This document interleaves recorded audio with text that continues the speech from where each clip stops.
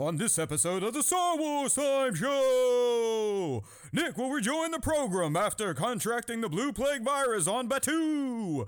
Nick will go over his top 5 Mandoverse moments, his 4-year-long battle to get Revan's lightsaber hilt, and his thoughts on the Star Wars news he's missed. After that, the dudes will take a headfirst dive into the shallow end of the Bad Batch pool to break down the Season 3 trailer, Asajj's return, and what each episode may feature. Of course, the show will end with a Question of the Week segment and the latest round of Top 5 Star Wars fan artist features. Punch it, Chewie.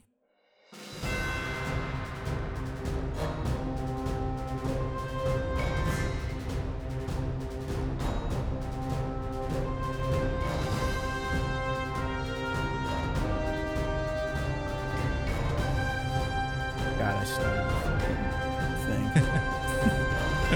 Oh, damn it. And Nick's not even on the screen and my hat's off. Hold on, everybody. Welcome to the Star Wars Time Show. That's right. I forgot. I had to use Nick's window 2 weeks ago for our buddy Connor over at Beyond the Dune Sea. So let me bring young Nick back in and put him into that co-pilot seat where he belongs. There he is. Right. He's back.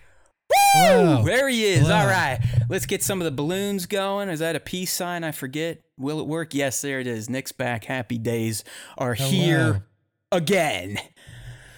All right, man. Holy shit. Yeah, B-Mad. I don't know about the intro.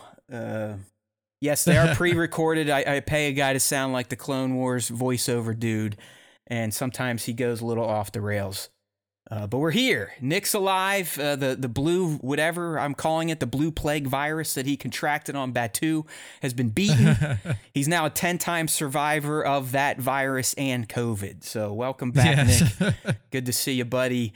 It's lots happened in the past 2 or 3 weeks since you've been here. So what we're going to do, we're just going to catch up, right? I haven't seen this guy in a few weeks. Some major Star Wars news came across the wire last week, 2 weeks ago, and this week. So we're gonna touch on that. And unlike I said last week, we are not going to complete our Star Wars top scenes of the franchise, at least live action, this week. And that's because Bad Batch Season 3 trailer dropped yesterday. So you know what time it is. It is time for the tried and true, often missed, never watched Star Wars Time Show deep dive of a new Star Wars drop. So that's really going to be the meat today. But before we get into that, obviously we got to catch up with young Nick, kind of hash out what he's been up to. Those of you that have been fans for many, many years, he's got a fun little story to tell you that's finally going to put to bed a Star Wars Time Show tale that has persisted, Nick, I think since 2020. Yeah, I mean, this goes back a long, and I forgot there's a shirt to commemorate it, and I forgot to wear it because I've just been running around with work stuff a lot. But I did, for those of you out there who noticed it, I did put out a reel on the Instagram yesterday, and the whole center of that reel is around this lightsaber here. This is the Hasbro Darth Revan Force FX Elite lightsaber. So the story behind this, for those of you who are not in the know, when this saber initially released like 4 years ago, I did a pre-order on Amazon because I was super psyched to get it. I was like, oh yeah, Revan saber, I'm down. I can't wait to get it. And during that process, during the time between when I pre-ordered it and when it was set to be delivered, I moved. So I got in touch with Amazon support. I was like, hey, I need to update my delivery address for this. I no longer live at that other address. Amazon support was like, oh yeah, no problem. All good. Supposedly updated the address. And then when it was supposed to arrive, it did not. And then I came to find out that somehow or another Palpatine returned. And then somehow or another, my whole order got canceled. So they didn't update my address. They just canceled the whole order. And then when I tried to go back to buy it, it was no longer available. And I was like, this is just a whole fucked up mess. Like there is a shirt to commemorate it that came from our good friend Action Figure Snaps. Adrian Belgar made me a shirt that says Amazon, where's my lightsaber? I actually think I wore it on the cast a few weeks ago. But now that question is answered. Where is the lightsaber? It is here. It is in my hands. This is the Force FX Elite Revan lightsaber that is, you can see there too. The light comes on even without the blade being on. It's a very slick lightsaber for sure. A big fan of how this looks. It's all metal. It fits very nicely in the hands. Very light. It looks great on its display stand. Don't want to cut you off, Nick, but B-Mad just gave you a super chat for the lightsaber. Oh, thank you, sir. So yes, this has been a long tale, and I mean, Best Buy came through. So essentially, Nick, did you get it on a discount then? I didn't hear that part. I did. So the way that I found it was I follow this this account called Cheap Ass Gamer. And it's like they give you like cheat, like, when video games are on sale. That's or not like Wario 6. Do you follow Wario 64 too then? Because he kind of does the same thing. I don't follow that one. But yeah, I have heard of the Wario 64 account though. But I follow. It's called Cheap Ass Gamer or CAG Deals on Instagram and Threads. I don't have a Twitter account.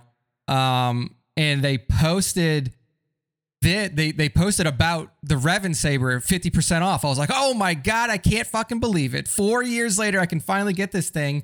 So I went on to Best Buy. They had this 50% off, but then I also saw that they had the Obi-Wan Kenobi Force FX Elite saber as well. So I ordered both of them. The Revan one got here like a day after I ordered it. Both for 50% off. So what? Those are what? Under $100 at that point, or right at 100? They're like actually they're a little bit more than 100 because I think it was like $279 for the Force FX Elite prior to the 50% off. So my total cost was essentially like I think my total cost was like $290 for both of them. So I got both of them for around $140. Bango. So good deal. The Kenobi saber should be coming up soon. Haven't gotten it yet, but it should be getting here sometime this week. And that's not even all of the saber news. For those of you in the know, I was in Galaxy's Edge while we were gone, and I did build out another Savvy's Workshop custom blade. I'm holding it up here now to the screen for those of you that are on the live stream, but it is a dark side blade. It is the blade option that you can choose for like power and something else that like break down the 4 tiers by like, nature and power and legacy and guardianship and stuff like that. So I built the dark side saber. As you can see, it is huge. It is a massive beast. It's super heavy. I mean, this is the comparison. I'm trying to hold both of them up to the screen for the comparison between the Disney Park saber and the Revan one. And the Revan one is significantly bigger and heavier. But it was fun. It was a good experience. Are those new options, Nick? I didn't remember seeing those before. They got some new fits you can pick there. They may have had some new ones. Yeah, I couldn't remember what the original options were for the dark side saber. I don't remember seeing that matte black shit. I mean, to explain it for people on the radio. I mean, it's a nice matte black. And Nick, would you agree it's kind of like Kylo's hilt, where you can see some of the wiring is exposed? And exactly, yeah, you can see wiring exposed. So this was just like one of the options. The other option was a little bit more textured in the grips and stuff. But I did like how, like you said, this one has the wires that kind of run up the chassis, and it makes it look like a Kylo saber. So, it was a really fun experience.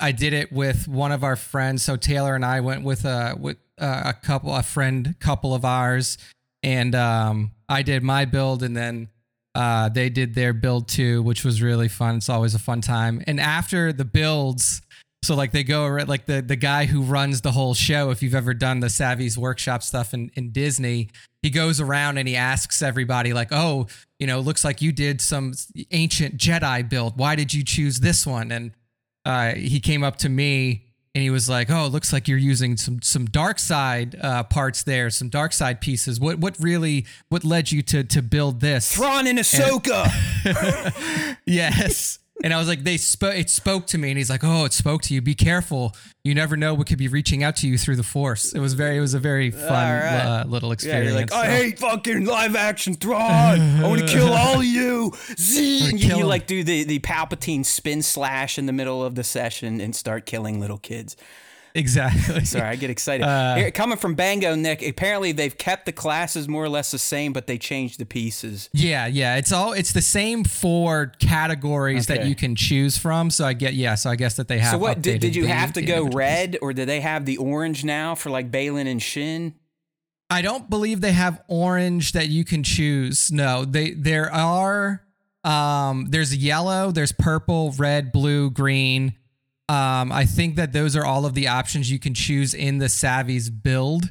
And then there's the Doc Ondar shop that's right next to it where you can go in and buy individual crystals as well. And I know in there, I think that there's a white in there. I don't know if there's an orange though. I did not see if there was an orange. Yeah. Cause I mean, your hilt, especially at the top, the emitter, I guess what they call it. It's got that Baylan like crown look. I mean, also like Revan. So Nick's into the spiky emitters, just in case his blade ever goes dull, he can just just stab somebody just start with it, stabbing your eyes out. But I did pick the red blade. But like I said, I have a ton of the other color crystals from when I did the build last time. And I just went in and I bought some of the extra color crystals and stuff. So, but yeah, I did choose red, and they were like, red lightsaber, dark side. Be careful with your choices, young one. You're like, damn right. And you like clothesline a little kid and be like, Anakin would have done the same thing. Pussy. Yeah. Sweet. But it was a fun time. So yeah, I mean, we had our Disney parks experience, had our Galaxy's Edge time, got to ride the Millennium Falcon ride again, which was fantastic. It's always fun. Is it still, Nick, like still the same type of crowds, or is it thinned out quite a bit over the years now? The crowds in Galaxy's Edge are still pretty big. And like, it was actually, kind of funny because, this was our friends, our couple friends' first time going to Disney, either in a while, like 20 plus years, or, since they were children.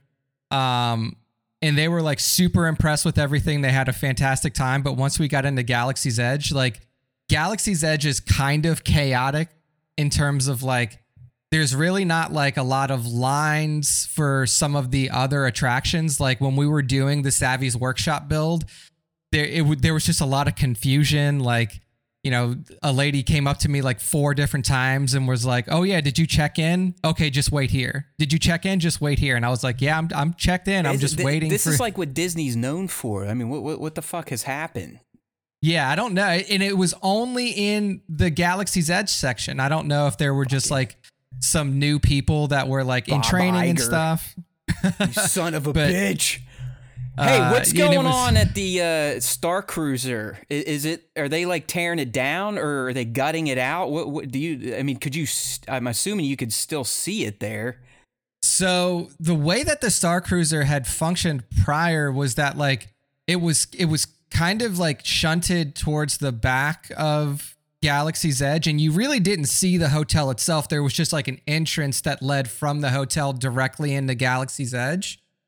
What's weird about it is that on the way to and from the airport, there were still billboards up advertising the Halcyon. So like, it's closed. It's done. Yeah, like I don't know. Like it was always my thought that like, you built this thing and like it didn't end up, launching the way that you wanted it to, but like closing it down is just a terrible idea. It's just a huge lost investment. Yeah. So I'm not really sure what's going on with it. Like, obviously it's not accessible from the park anymore, but in terms of like us seeing anything like, whether they're tearing something down or how they're using that space, we really couldn't see it from Galaxy's Edge itself. All right, well, here's a tip for you from our buddy Bat. Bat is telling us that you can reprogram the crystals. Yeah, I'm not sure how. I'm guessing it's a little hacky wacky to get it done, but they can be reprogrammed. Yeah, I mean, essentially from what I've read, is like you can buy one crystal and like do whatever, hacky stuff that Bat's talking about. And one crystal could be all the different colors. Like you could essentially make it to where like, you have a red crystal, but like you do some shit to it and then like you put it in the saber and it's white now or something like that, right. And that's useful for the holocrons. So like there are 2 holocrons that you can buy in Galaxy's Edge, a light side and a dark side. And depending on what color crystal is in there, you have different people that speak to you through the holocron. Okay. So that's how they would really get you to like, oh, we'll buy all the crystals because it's different, voices coming through the holocrons. But if you just do the little hacky thing that Bat's talking about, then you can just get them all with one crystal. You don't have to buy multiple. Got you.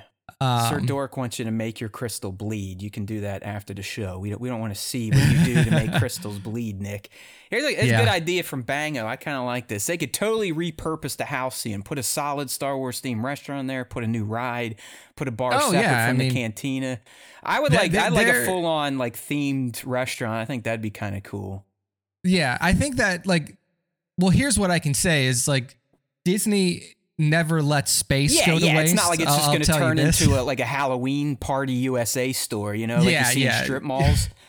So they're definitely going to put something. If they don't choose to make like reopen the Halcyon as like a scaled back version of itself or like another hotel. Yeah, just don't charge $6,000 for 2 nights, and you could probably open it tomorrow and just say it's the fucking home one. Yeah, exactly. Like reframe it to OT and get a realistic price package in Halcyon Part 2. Okay.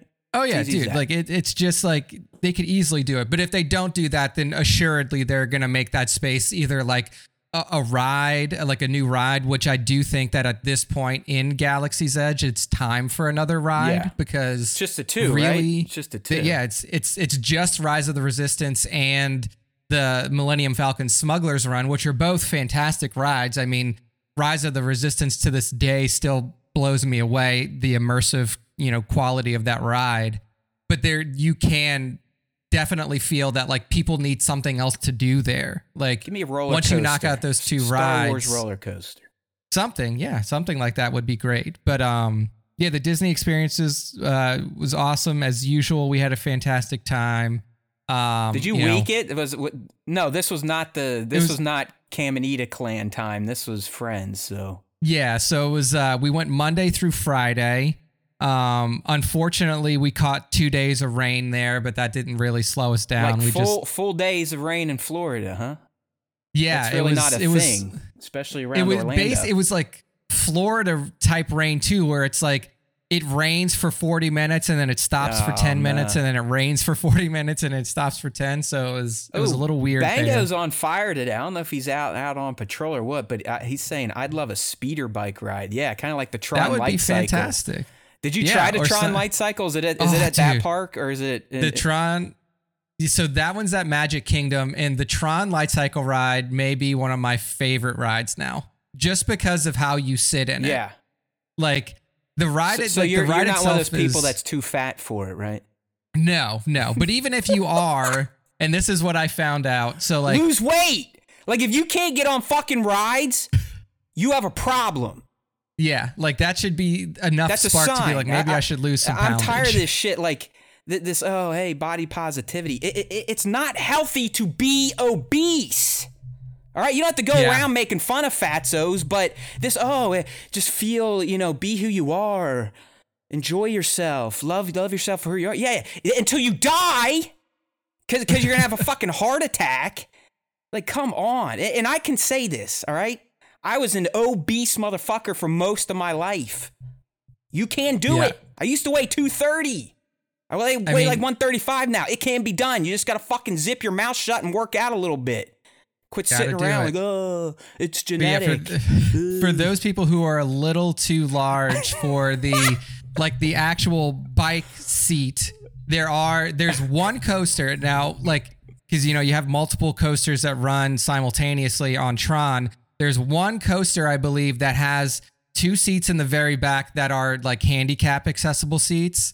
So if you were an elderly person that wanted to ride the ride, but obviously, you know, you can't get into that position, those seats are for you. But they also do put like obese people in those seats too. So like, and those just sit straight up like a regular roller coaster seat, where all the rest of them, it really is like you're leaning down, like you pull the thing forward to like engage your back restraint, and you're leaned over the whole ride like you're on a crotch rocket motorcycle. And it was so sick. Like it was a really, really fun experience. I got to ride it twice. And I also got to ride the new Guardians of the Galaxy ride twice too. Both of them were really doing top-notch experiences. Reservations or through the app, or the lines were just not bad? So for those two rides, for Tron and for Guardians, there is no line. Like you can't just walk up to the ride and get in line. There are virtual queues that open at 7 a.m. and 1 p.m. So essentially, like at 7 a.m., you get on the app, you're like, okay, get in virtual queue. And then it just tells you what time to come back. So you can just go throughout the rest of your day and do whatever else you want to do. And then you'll get an alert when it's time for you to go back and ride the particular ride.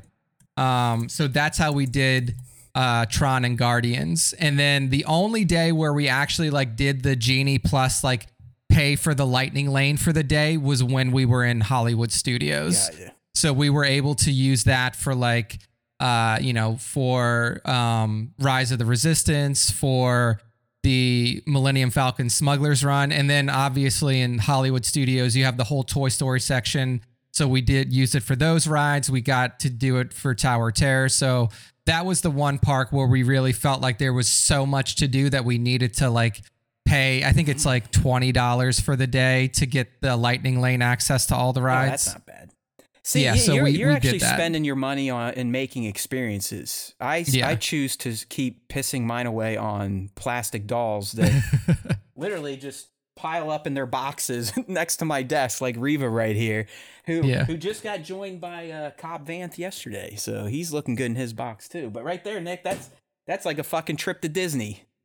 Yeah. I mean, dude, it's crazy. Bango must be a Disney guy too, because this is another secret that I know about as well. He's like, you can ask to sit in the front row for like these new rides. And basically what they do is like, okay, yeah, you just stand here. When the next one comes around, we'll put you in the front. We did do that. We did get a front row ride, Bango as well. So we did that, and it was fantastic. Like Tron ride is anti-Lizzo. I love Lizzo. Like, hey, don't get me wrong. Life is life. Like, you can't tell me that being obese is healthy. Like, if you feel good and you like, hey, I look good looking like Jabba the Hutt, good for you. You're still gonna fucking die. All right, stop it. Like, there's like a thing out there, Nick. I guess it's like fat people influencers where they brag about how much they eat and whatnot, and most of them typically die by the time they reach their mid-30s. So. Yeah. I mean, for me, it's like, it's just a health thing. And it's also like, it's just harder to get around and stuff like that. Like, you know, I've never been a person who ballooned to extreme. I think my highest weight was 205, which I was at when I was like in my like early 20s. Cause I was just like a deviant that was just like out drinking all the time. Like didn't give a shit about anything. And then after that, I think like right now I'm like 185. I really want to get down to like 175. No, it's literally been my entire life. I'll never, like fourth grade is when I realized like, hey, I'm a lot fatter than my friends are. They have flat stomachs and mine's just getting doughier and doughier. And I've been fucked up ever since. Yeah, it's good. It's good it's good for your mental health. Yeah. It took me to about 36 to get shit under control. Disney, I will tell you this, like Disney is a great way to lose weight. Yeah, a lot of walking. Can you guess? All right, so we were there for essentially 4.5 days. Or like, you know, because we got there on Monday. We were able to get at least 30 miles. I did 56 miles. Oh my God, geez. Between Monday and Friday. So were you walking to the other parks, or were you catching the shuttles? Dude, no, it was like we catch the bus to the parks and stuff like that. But like we averaged 11 miles a day. Yeah, that's legit. So like it was, I mean, like you're walking around, and if you if you don't like stop and get the burgers and stuff like that, like even if you stop and get a burger in the park, like you're still walking 11 miles in the day, you're walking it off. You'll be okay. But like there are like healthier food options and stuff like that. Like we were in Animal Kingdom and there's this restaurant in like a quick service restaurant in the Pandora section, like the Avatar world. I've heard that's a kick-ass ride too. That one is really cool. The Pandora Flight of Passage is really fun. It's like it's similar to how you sit in the Tron seats, and it's like this big, huge screen simulator where you're like diving, like you're on a Banshee and you're flying throughout the world of Pandora. That is a really cool immersive ride as well. Sir Dork's like me. He's never been to Disney. My first Disney trip, I was 39 years old. It was right before the pandemic. Like we were there March 20. Like right before everything shut down. That was my first official trip. Or maybe I was 38. Either way, it's all right, Jared. It's okay. Look how well adjusted I am as a human because I never went to Disney as a kid. It turns out all right. You'll be okay. Yeah. Now the crew that we went with this time is like, we got to go to all the Disney parks in the world. Because there you go. So, this is what you do when you're a dink, right, Nick? This is the dual income, no kid life. I can't even remember what that life is like. Shit. So I've actually never been to Disney California. So we have to do Disney California. I've been to Disney Paris, so that was good. Taylor really wants to go to Disney Shanghai because Shanghai is the newest one. It opened in 2016. So it's got like Disney. A bunch of the new ones. There's also Disney Hong Kong. There's also Disneyland Tokyo. So is Paris still open? Yeah. So we actually went to Disney Paris when we went to Paris a few years ago or 2 years ago.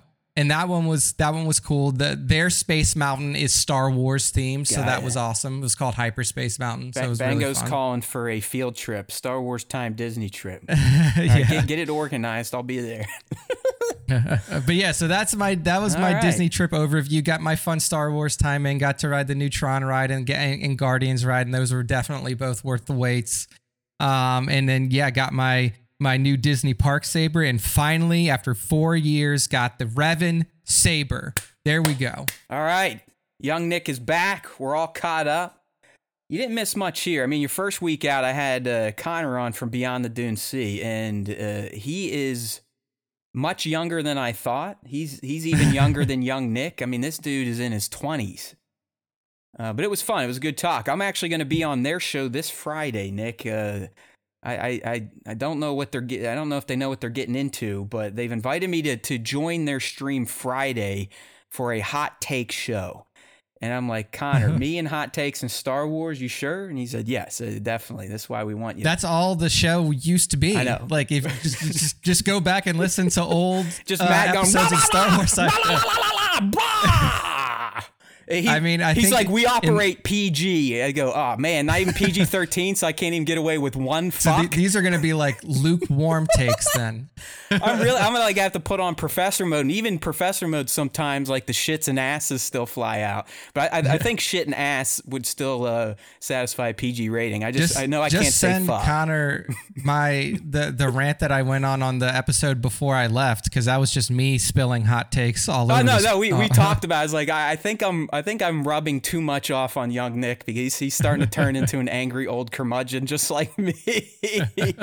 But that was good. It was good. So we'll see how I do on Beyond the Dune Sea this weekend. I'm excited for that. But really, the big news you missed is something you've been kind of talking about. We don't have to hash time on it, but you're getting your Mandalorian movie, and we still haven't figured out if it's going to fully replace season 4 or kind of be a companion piece or a pivot to a movie trilogy. But as you have been speculating about Star Wars on TV, these are the decisions that may have to start happening to kind of energize the fan base again, try a new medium, get butts in seats, and try to revitalize some of the Star Wars stuff. I mean, we think it's mostly meddling that this has taken place. Remember, we talked about this months ago when Making Star Wars hinted that this could be a possibility. We just can't.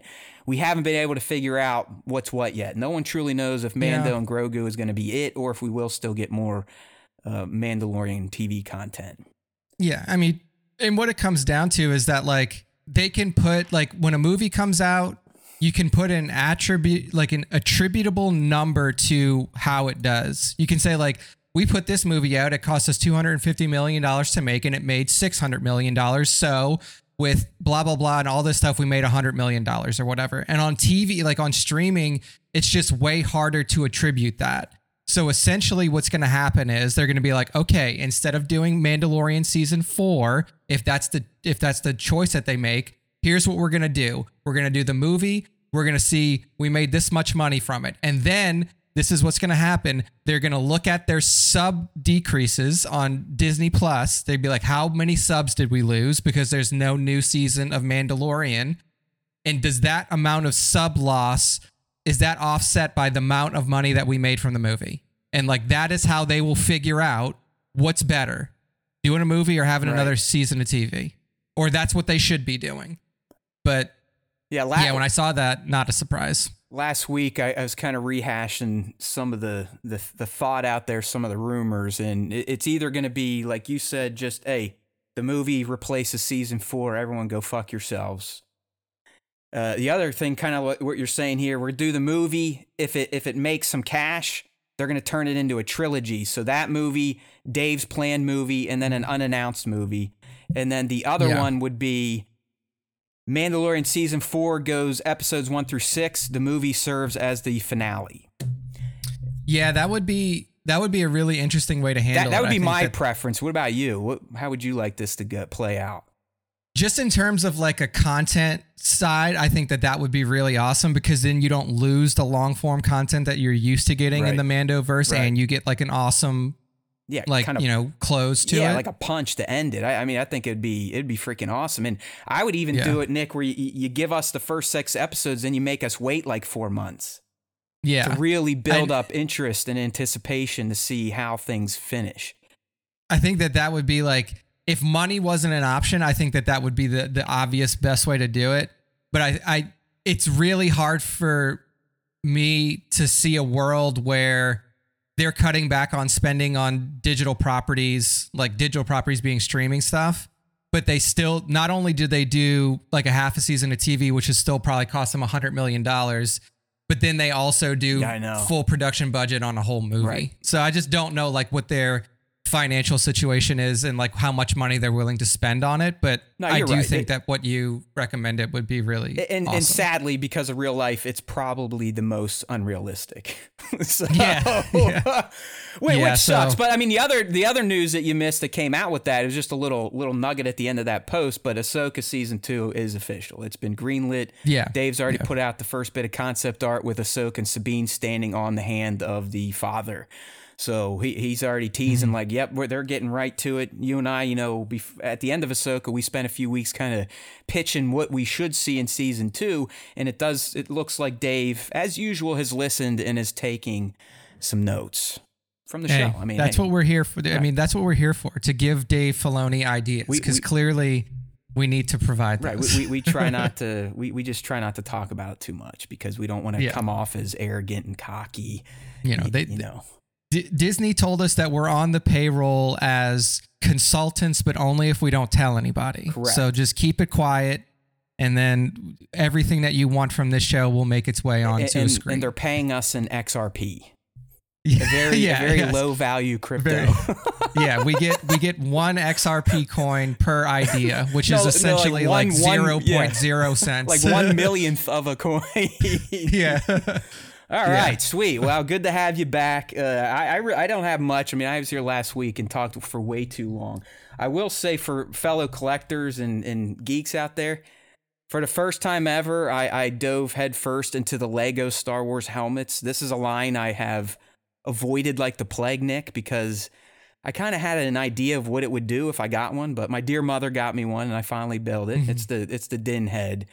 And I'm holding it up here on the stream. And after I was done building it, as I feared, the collector brain kicked in and it said, I got to have them all now.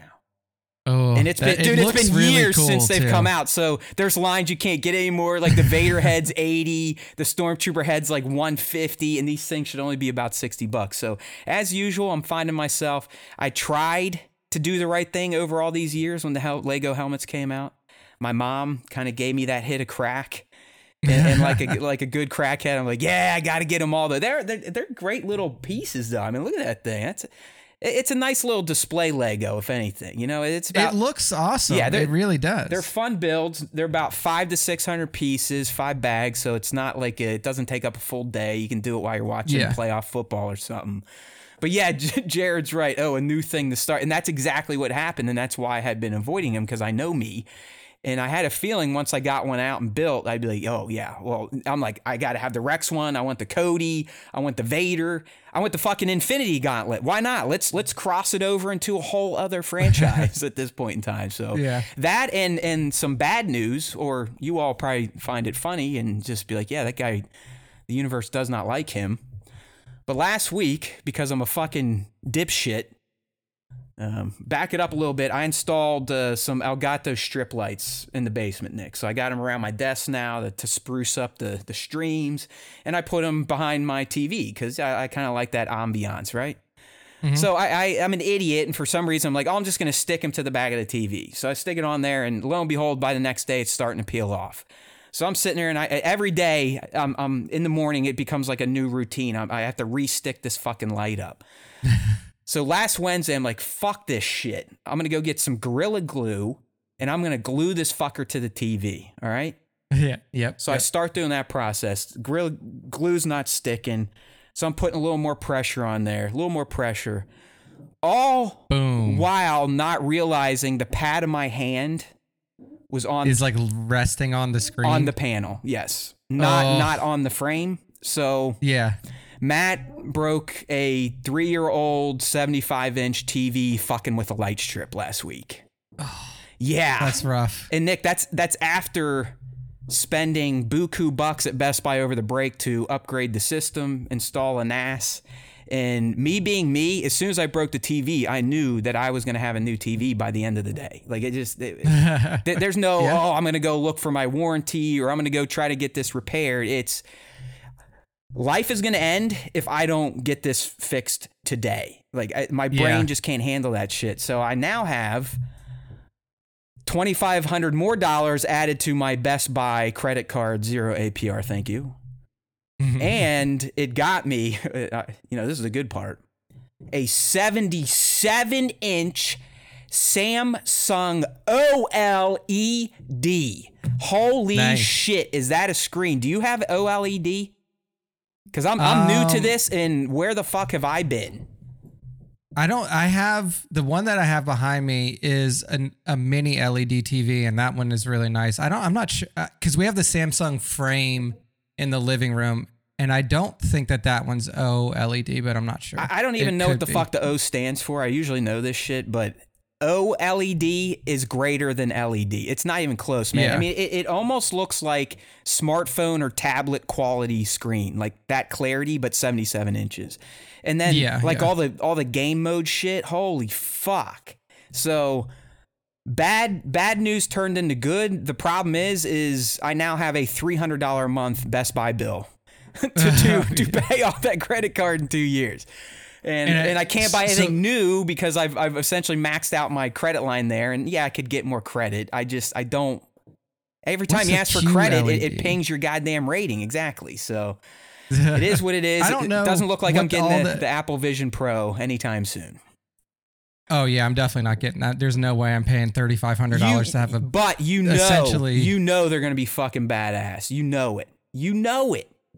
I've read early shit out of CES. I just don't like stuff like that. I'll just put it like, even if Samsung came out with one, I wouldn't buy it because I just don't like stuff like that. I don't like shit that's attached to my face that has wires running from my head, that's got a fucking battery pack on it, and especially not one that literally all it's doing is putting a TV screen in front of my eyes. No, it gives us that heads-up display in real life. I mean, you control everything like your eyes. I mean, it's Star Trek shit. So I don't know. I read early reviews out of CES, and they're like, yeah, Apple finally, after it feels like decades, has done it again, and it's like good, because it's about time. It's been since the fucking iPad since this company has been Apple. Steve Jobs, please come back to life. Yeah, I mean, Apple has definitely been shit for a long time. So I'm glad that they finally made something that may be worth purchasing, but not for $4,000. Ain't gonna happen these days because I kind of pissed that my tech wad away. I try every 3 years or so to have a full Best Buy credit card balance so I can just go in and refresh the house, if you know what I mean. And that's the beauty of 0% APR, people. Never let yourself feel bad about it. I mean, that's the layaway option on Sideshow. I live with payment plans, and I technically don't have to, but if you can, why not? It's better to slowly pay the man instead of just dump out those large wads right at once. You know what I mean? So yeah. I mean, that's the only reason that I bought the truck that I have now is because when I got it, I qualified for 0% financing. So I was like, damn, on a vehicle? Yeah. Holy shit. You should have bought two. That's amazing. No, dude, 0% on a vehicle. That's unheard of. Yeah. It was something that Chevy was doing in early 2021 or 2022. I think it was early 2022. And it was like, well qualified buyers get 0% APR. And I was like, well, if I'm qualified, then I'm getting it, because that was when I still had my Camaro, my black Camaro, and we just needed a bigger vehicle to, like, you know, we're moving. It was nice to have a truck to have stuff to be able to move stuff back and forth. So I was like, I'll trade in the Camaro. If I get 0% APR on this truck, then it's a win for me. And I did. And then because I had 0% APR, I got the full extended 10-year warranty, and it was only like an extra $20 a month or something like that. So I was like, yeah, I'll do it. So. Yeah, I mean, I'm one of those slapdicks. Like, if there's any, get the super duper package. Like, okay, it said super duper, so why not? Might as well get it. All right, well, it's been about 45 minutes. I guess we should talk some Star Wars here before we get into Bad Batch, because we got dumped on. I mean, they're just like, fuck it, who cares? Here's the trailer. Here's the release date. Here's all the episodes and the titles. Have fun, series finale. We're done. It's just like there's no build up. There's not going to probably be any more trailers outside of some TV spots at this point, because it's a month away from debuting. But before we get there, I do want to put to bed last week's bit. As promised here, I'm going to pay off all my teas.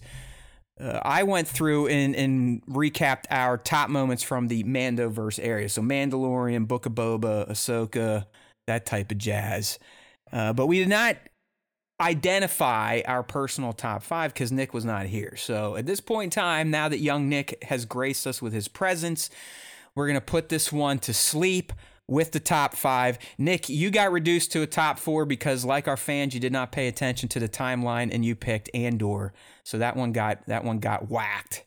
But he did have. Oh, did I? Yeah, he had pick an Andor. Yeah, and it was you had the Andor prison escape, which surprised me because you typically hate that moment. So where did I write that? I shit you not, man. I'll show you right here. Favorite TV scenes. Yeah, it's in there. But I don't have. It's Luke Hallway, WBW, Mando season 1 ending, Ahsoka versus Balin on Cetos, Kenobi versus Vader V2. Oh. Well, maybe it was dyslexia. So, all right. Well, the Kenobi versus Vader is what got cut because it still didn't follow the rules. So, it did. Okay. I guess Kenobi's not Mando first. Either way, you failed. But real quick. Now that I said that, did you see what Netflix bought today? For I think $10 billion. No, what did they buy? Raw, WWE Raw. Oh wow! I mean, it is a very popular thing, and it was on Peacock, right? I think, yeah. So they're switching stream. I mean, dude, Netflix, they are the king, and they're just whipping that big dick out at this point in time. Dude, that's what I said. Like, if go back 3 months, I said that it's all like everything you said.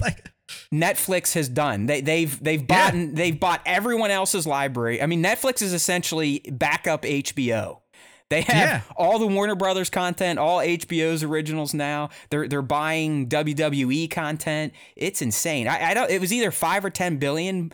Maybe it's 5 billion for 10 years. It's one of those. Like I said, I'm stupid. A little dyslexia coming in, but yeah, sorry. I knew you'd appreciate that because it's another notch in every time I open up Netflix now, I'm like, oh, look at that, another HBO show. Oh, look, this one of the top rated TV shows on Netflix is called School Spirits, and that was a Paramount Plus original that they licensed from Paramount Plus. It's not even their own shit. Oh man, good for them. Because remember, they were the first ones to go, oh shit, we just had a massive exodus.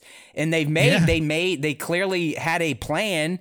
You know, they brought in the streaming with ads, they locked down the sharing passwords, and they just started buying a bunch of content, and that's why they're number one. I mean, dude, it's nuts. Like, I saw it happen. Like, I remember the first time I opened up Netflix, I was like, look at all this HBO shit on here. Damn, like they're really going all out. And then like every time I open it, there's another show on there from another streaming service that they license. I was like, so I think they win. They're going to be one of the three standing. I think it'll be a combination of Apple, Disney as two. Who do you think will be three? Because it's the rule of three. It's common business in capitalism. Yeah. Any type of business. In the end, you're going to have three big dogs it's three market in a market. So clearly Netflix is its own. I do think Apple and Disney eventually are Apple's probably gonna buy Disney Plus or something like that. There's been a lot of smoke around that, a lot of talk. They seem like good partners. So like Apple TV Plus and Disney just become a network. Yeah. And I think the third one is probably going to be Max because they don't have like Paramount Plus and Showtime and Peacock don't have the library necessary to sustain themselves off of it. Like really what's keeping Paramount Plus alive is all the Star Trek shit.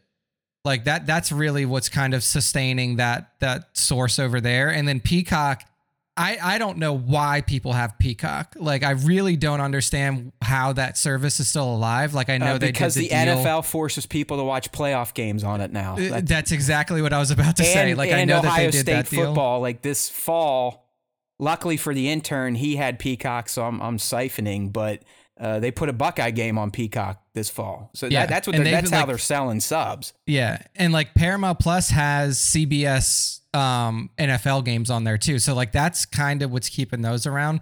But I do think it'll end up being Max because Max has already has like a deep content library under it just from HBO and all of the properties that they acquired. Like Ghibli's on there. They still have good programming too. Last of DC, Us, House of Dragon, all that shit. So yeah, so you're right. I think it'll be Max, but we'll see. Okay, sorry, another tangent there. I'm excited. Nick's back. Although I was trying to keep the show somewhat slim, so I got to get focused here. Here we go. All right, Nick. So your top four here, I believe your number 4 was the battle between Baylan and Ahsoka on SWTS. Yes, Baylan and Ahsoka on SWTS because that was really the battle in that show that made me fall in love with Baylan as a character. Like Baylan was already pretty cool leading up to it, but like I think it was that moment that really like turned him into a transcendent type of Star Wars character. Bat said Peacock has Fast X. Come on, Nick. Come on, man. Yeah. They got the Fast and the Furious, bro. You're right. I forgot about that. Yeah, and honestly, so. I'm telling you, I think you channeled a little Baylan skull when you were building your most recent Savvy's Workshop. It did. Like it may have been like a completely unconscious thing, but it does feel like a Baylan saber. You got it. You got to freak your crystal and get that shit to turn orange. Yeah. All right. Yeah. So your number 3 then, Nick, was the meeting of Mando and Grogu for the first time. Yeah, I mean the climax of S1E1. S1E1 ending. I mean that not only was it like the moment where he finds Grogu, but it was also the moment that we were introduced to IG-11. I mean, like that's when IG-11 is like at that same base, going fighting ape. Like we get to see the IG droids why they're so dangerous. Yeah, so like it was awesome to see that, and it was also awesome just to finally get like essentially what has dominated Star Wars pop culture and Star Wars content creation since he was introduced in this episode, and that's Grogu. Like this mystery around this baby Yoda, and what is it now? 5 years on from when it was introduced, he's still a mystery. Like there's still so much mystery around this character. We're only up to him being on a Naboo ship with Keller and Beck. That's as much as we know. So the fact that they have been able to sustain the mystery around this character after being in as much content as Grogu's been in it's been a really fun journey to follow along with. So it's also really just one of those like overall Star Wars moments that most fans are going to never forget, because it was such a surprise. Like, oh shit, there's a baby Yoda. All right. Nick's number 2 then is the World Between Worlds episode. So Vader / Anakin and Ahsoka, the lesson. Yeah, I think that was obviously, like, we all knew it was coming in some form or fashion. We knew that there was going to be some sort of interaction between Ahsoka and Anakin. We had speculated with like high accuracy that it was going to be in the World Between Worlds. Just because of Ahsoka's history with the World Between Worlds with Ezra from Rebels, and then just like the way that they did it and essentially doing like a live action recap of Clone Wars, Clone Wars and all of the, things that happened with Ahsoka and Anakin through that show, through the World Between Worlds, and then really seeing Anakin, not Anakin, but like really seeing Hayden like play Vader to the best that we've ever seen him. Yeah. Like play both Anakin and Vader to the best that he's ever done so far. Got him a SAG card back, bro. Yeah, I mean, was a real treat. And then, it really reinvigorated his desire to act again, which is fantastic considering that Star Wars is what killed his desire to act in the first place. Yep. So it's a full circle moment, as Star Wars is known for. Yeah. So, I mean, obviously that was a super special moment and one that'll probably like live in the minds of hardcore Star Wars fans. And fans of the cartoon series and fans of the character of Ahsoka for sure will live in their memories for a while. Looking at this shot here, Nick, we're seeing Hayden as what I would call Vader, because he's got his yellow eyes in. Right. Yeah. But do you think fans would go cuckoo for Cocoa Puffs if they released a red bladed Skywalker hilt, like the Skywalker family blade with the red, like we see with the here? Red? I mean, I think it would be really popular, or interchangeable, for sure. Right? You could pop in the red or pop in the blue, but you'd essentially have the World Between Worlds Anakin saber. I think that'd be. So what they should do is on this saber, on the Revan saber that I just got, you can't see it now because you can only see it when the blade is attached to it, but you can change the color. So like it will ignite. Let's do that. Yeah, like you can, like without having to change a crystal out or anything like that, it will ignite both red and purple. Okay. So you can just like hit, like there's 2 buttons on it. If you hit the green button to turn it on, it'll be red. And then if you hit the green and red button at the same time, it'll change it to purple. So you can switch between them. I'll take it. But yeah, it is. It's one of the most classic lightsaber hilts out there. And, he obviously modified it a bit when he made Darth Vader's saber. It's just got that iconic look, but I know fans, at least nuts like me, would be like, "Oh yeah, I got the World Between Worlds version. Check this shit out, bro!" Ching! And my eyes turn yellow, and I start beating up little girls. All right, but no, yeah, it was that moment overall was, I mean, obviously something that we've been waiting for as Star Wars fans since. I mean, the live action Ahsoka show was announced, and the fact that Hayden was coming back, we're like, okay, well, this has to happen. And they did a fantastic job with it for sure. Yeah. And probably going to see him again as this version of Anakin / Vader now that Ahsoka season 2 has been greenlit. So that's awesome. Let's get him in all sorts of shit. Why not? Let's go. Come on, Bob. Come on, Kathy. All right. And Nick's number 1, his top moment from the Mandoverse era of live action Star Wars is Luke's rescue, Mando S2E8. Yeah, I mean, it's kind of hard to not have this as your top. Yeah, I mean, it's. But it's also arguably the moment that really fucking like put the Mandoverse in a weird spot, because now like.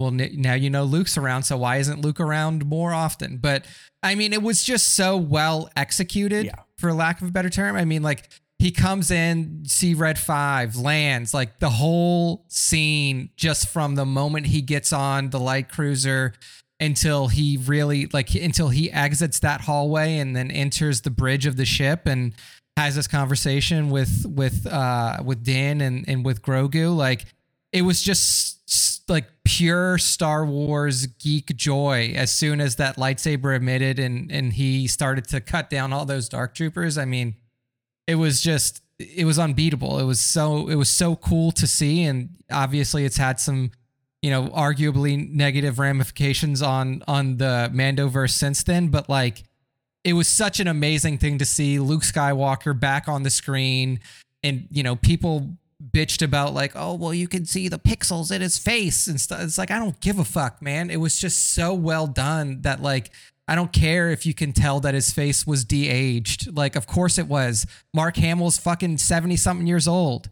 They're going to have to de-age him. So did you see he got to meet fantastic. Natalie for the first time, his mother? I did see that. It was at like the funny. Emmys party or something, or Golden Globes party, one up. He's a social media pro, although I know he upsets a lot of people. So, all right. Yeah, I mean, listen, this Luke's rescue in Mandalorian, to me,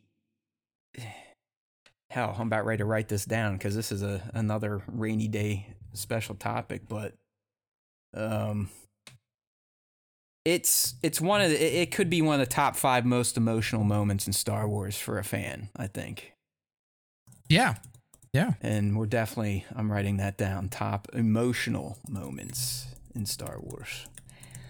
Yeah, because I'm trying to think. I mean, for me, Return of the Jedi, the throne room battle, that melts me to this day because of the shit I have with my dad and how I project that relationship there.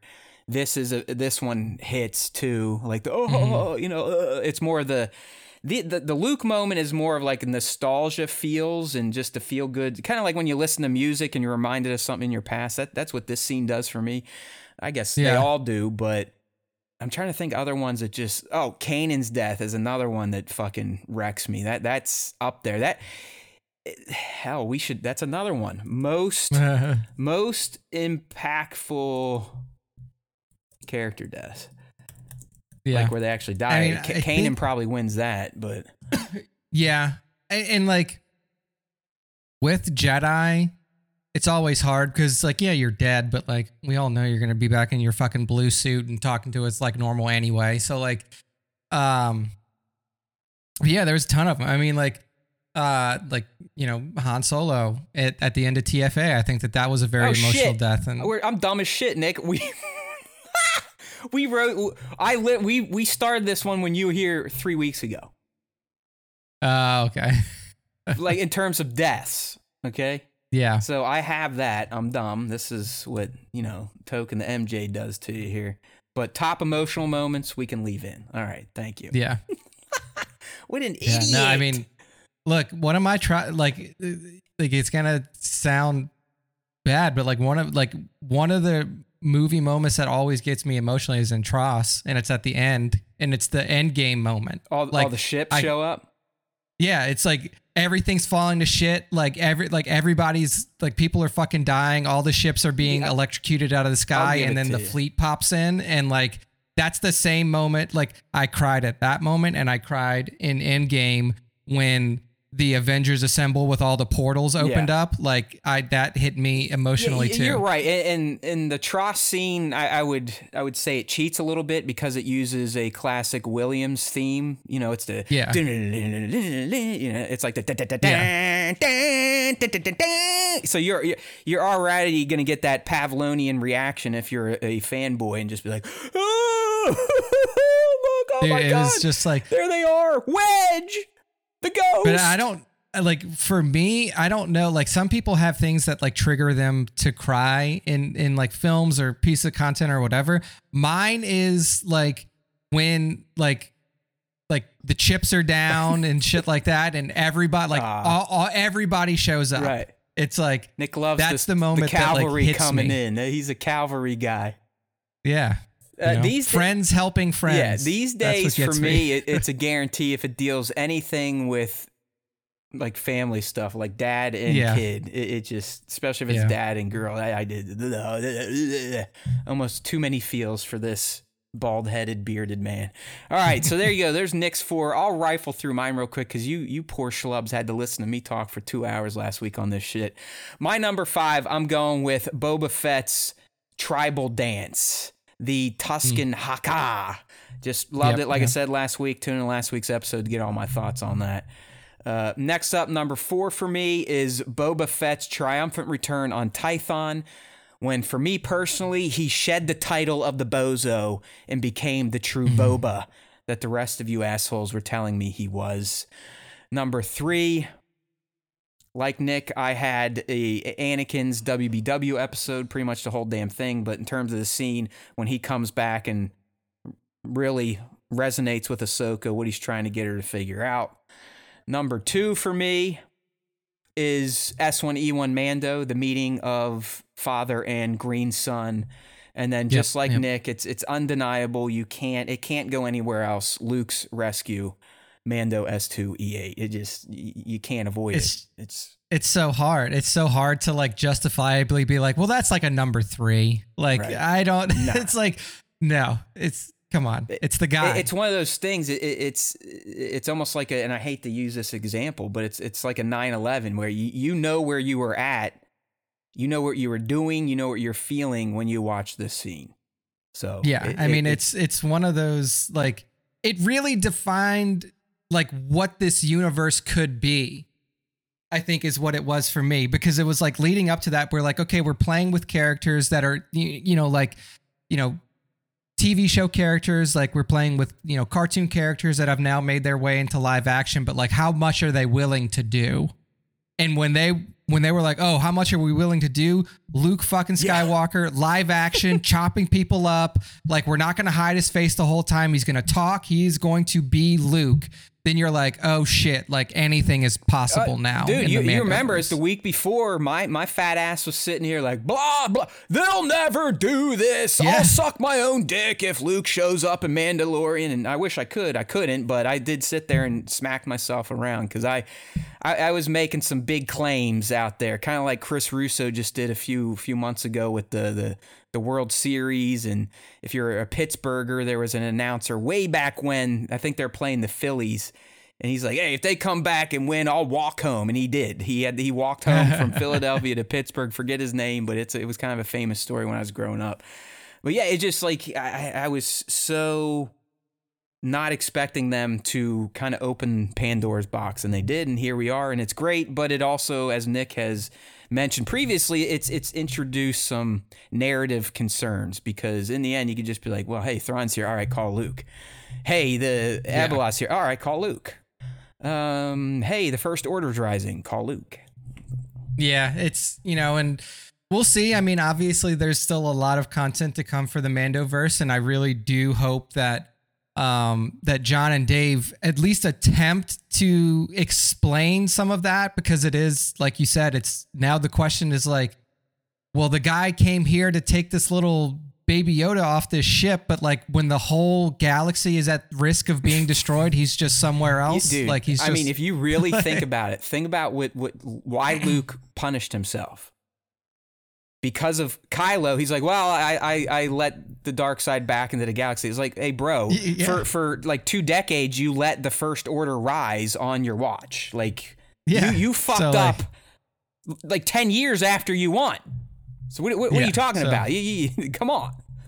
Got some definite Luke Skywalker cherry picking happening there, but there's still, like I said, there's still time. There's still the possibility that we could see Luke come back in this Mandoverse. If he's not here's what I'll say. If he's not in the Mandoverse crossover movie, what the fuck are you doing? That'd be pretty suspect. Would you want him, I think Connor brought this up, would you want him recast at this point if he makes the movie? Like, just fucking pull the Band-Aid off? Just do Sebastian Stan. Yeah. Like, here's my issue with that is like, Mark Hamill has already blessed it. Mark Hamill's already been like, I know. I wonder if, because, KK made that brazen statement like, hey, we're never going to recast our legacy people, because she was essentially banging on Alden Ehrenreich for being Solo. It's like, I don't know. I mean, it's okay. We got over it. I mean, the fans. Yeah, I mean, we can do it. I don't like, in my opinion, if the person that you're recasting is still alive, like you should get their blessing to do it. And 2, if you're gonna do it, like, just make sure that you're casting quality people. Like, I don't think that anybody has a problem with Sebastian Stan playing Luke Skywalker because he's a quality actor. We've seen him in things that prove his quality, and the look is almost identical. So like, we don't have a problem with it. But dude, I'd be fine with his body double from Mandalorian or Book of Boba Fett. I mean, he again looks just like Mark Hamill, and he's a no-name.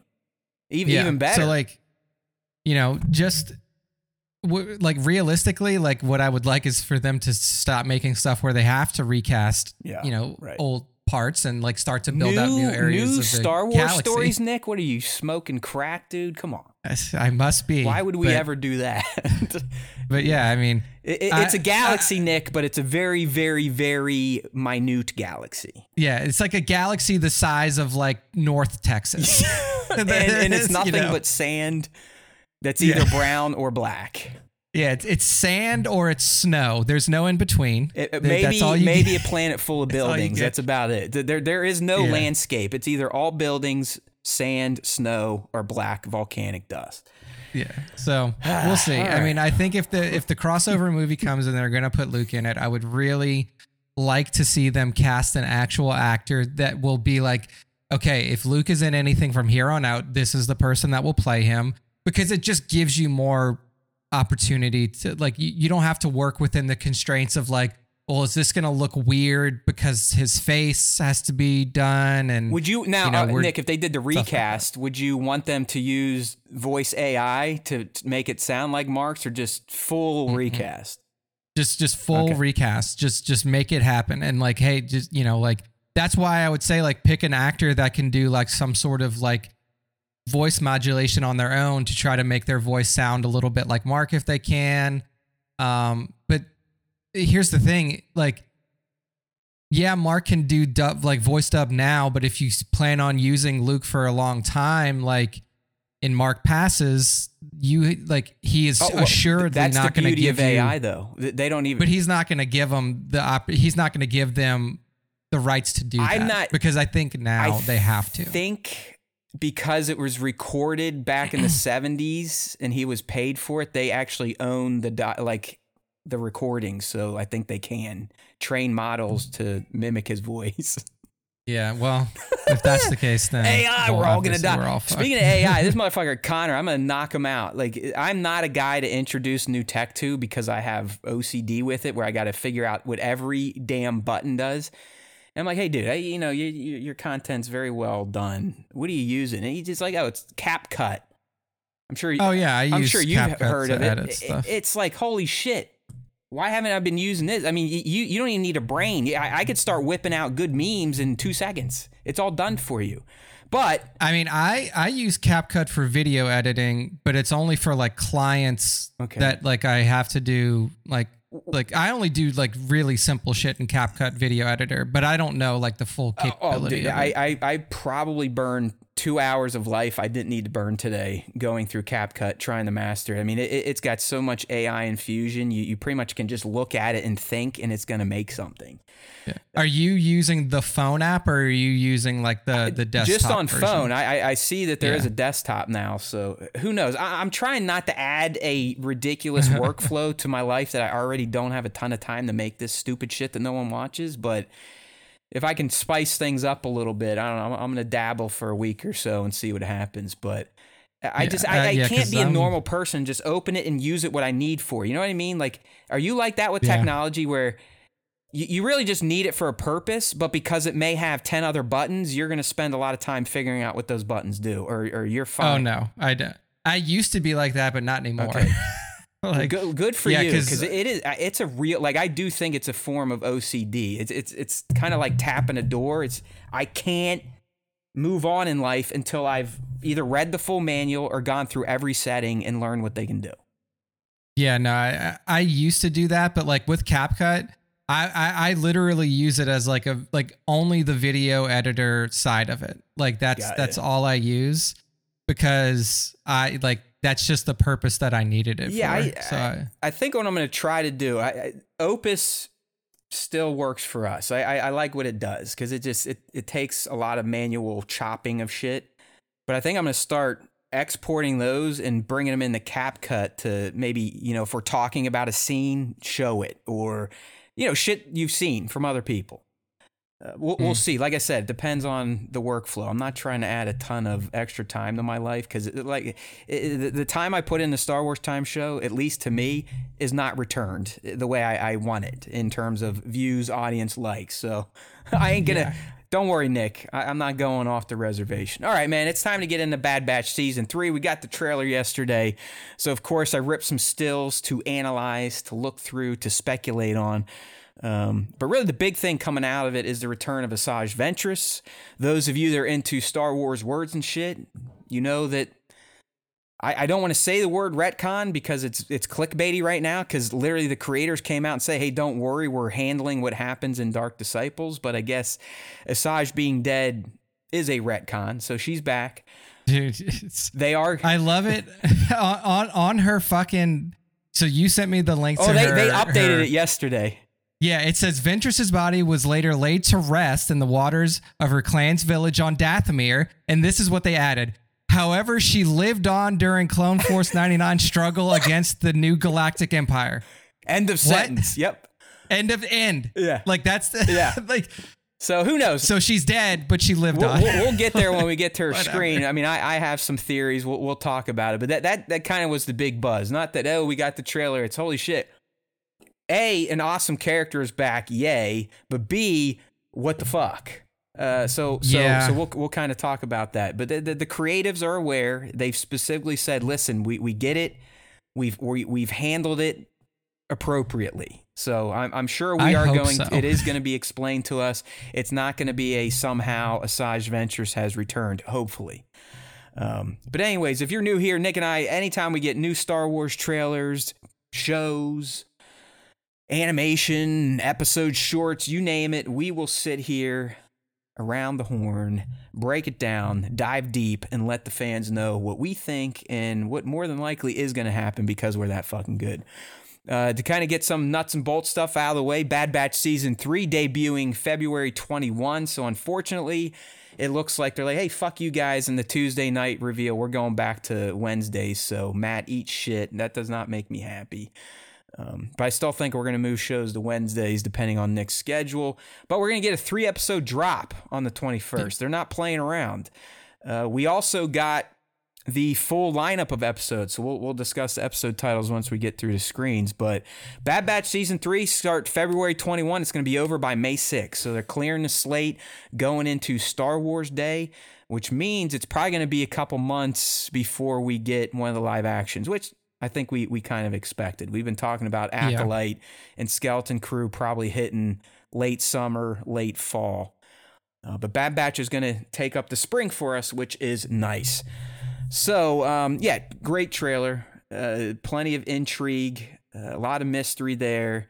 Some characters. If you were looking in the screens, you're like, whoa, hey, what are they doing there? Or who's that? And, well, that's why Nick and I are here. So we're going to go through the screenshots we took. If you want to follow along, we're on StarWarsTime.net. We are on the Bad Batch Season 3 trailer stills, Ventress reveal, and episode titles post. All right, those of you on the live stream, you just got to poke your little flesh orbs up here. Take a peek. Here we go. If you want to join the live stream, don't forget, Tuesdays, at least for now, 5 p. East, youtube.com/Star Wars Time Show. Oh, I did a reaction trailer like the kids do. Never have really understood those, but I did one yesterday because it was easy, and I still don't understand why reaction videos are popular, but it's probably why I'm 43 and I'm kind of out of touch with a lot of the trends these days, and that's okay. But here we go, Nick. We'll start with the screens, then we'll kind of go through the episode titles. Up first, the trailer kind of starts. They're clearly on a heist mission, a rescue mission of some sort, right? They're running from TKs. They're in one of those big ass. I forget the name of the tanks, but we see them in Rogue One. It's kind of the thing that Jyn is rescued off of. And there's 3 of them there, and this is the interesting thing, Nick. I'm sure you didn't see this, so this is the first one I kind of want to dive in on here.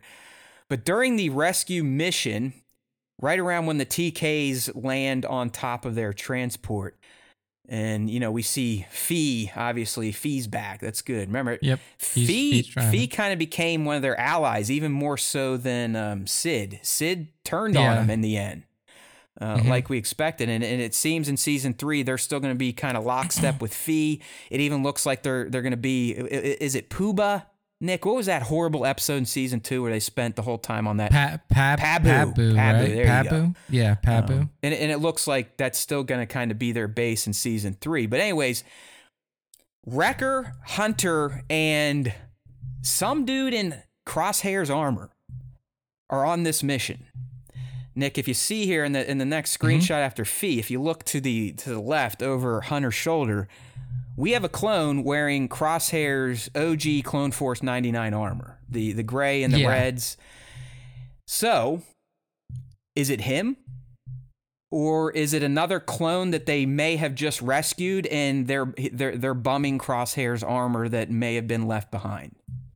Yeah, I mean, that's a good question. And I think that we get a little bit more context in a screenshot later down in the trailer, but it is like it seems so unlikely that they would pick somebody else up and just be like, well, here you like just wear his armor, because that feels like a sacred thing to that family, right? Like the Bad Batch doesn't seem like they're just going to be like, well, here, like, this is just leftover armor that's laying around, especially when when it comes to like Wrecker and when it comes to Hunter, like those, I mean, obviously Tech is dead, maybe, who knows?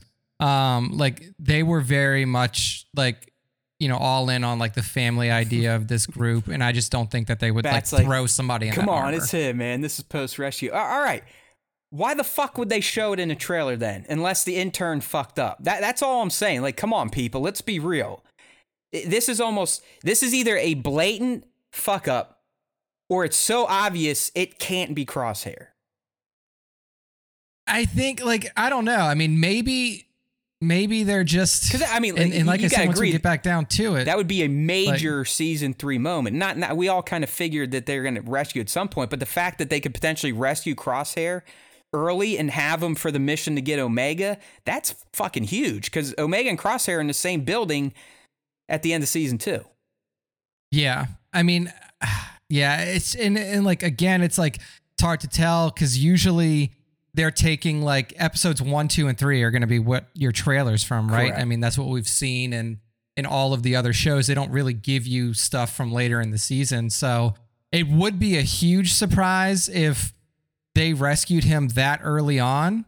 And like you said, they're like Crosshair and Omega are relatively close to each other, like they're it's both not in like the Tantus facility. So yeah, like why would you rescue one and then not get the other? But it just seems so weird to me that they would just shove somebody else in that armor. I was kind of spitballing this with Connor. Even in the trailer, in hell, season 2, all Rex is doing is going around and saving clones that have broken conditioning, have left the Empire.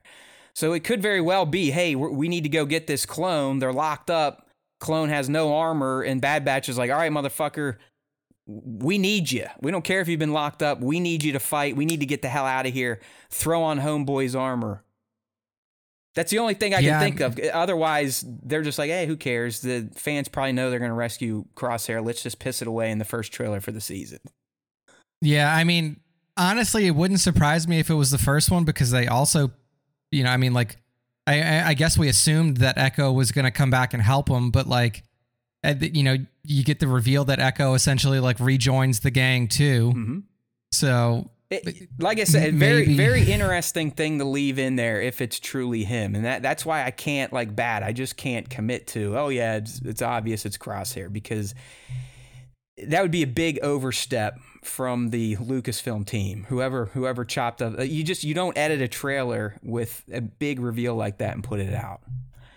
Yeah. I've never seen Star Wars do it, at least, and I'm pretty damn good at picking up on little shit and speculating, and I don't know. It seems too obvious to me, so I can't fully dip my toe into that's Crosshair, that pool or pond, whatever you want to say. But we'll see, because I mean it is his armor, because you can see him there.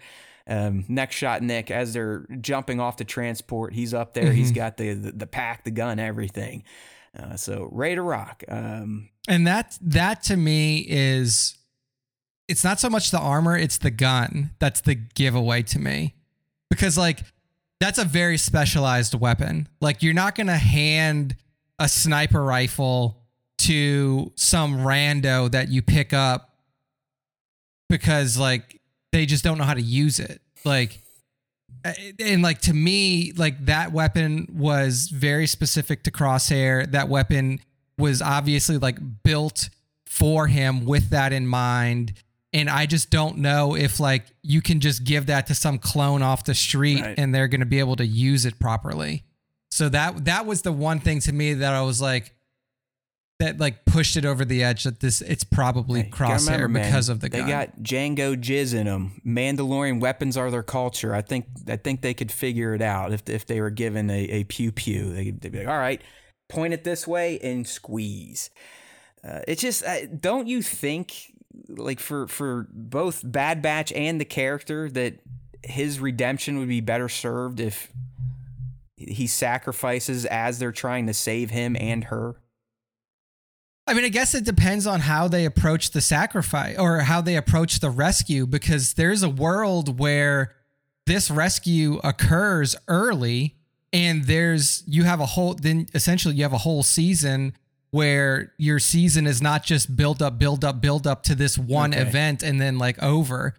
They may just want to be like, look, everybody knows that they're going to get rescued, so put it up front and then give us the whole season to have another storyline that they're working towards. Because honestly, if the whole season was, well, we have to do this to go save them, and we have to go this to do save them, and it's just like them doing little shit to prepare for them to go on the rescue mission, then the whole season just feels like it's leading up to one specific event that everybody knew was going to happen anyway.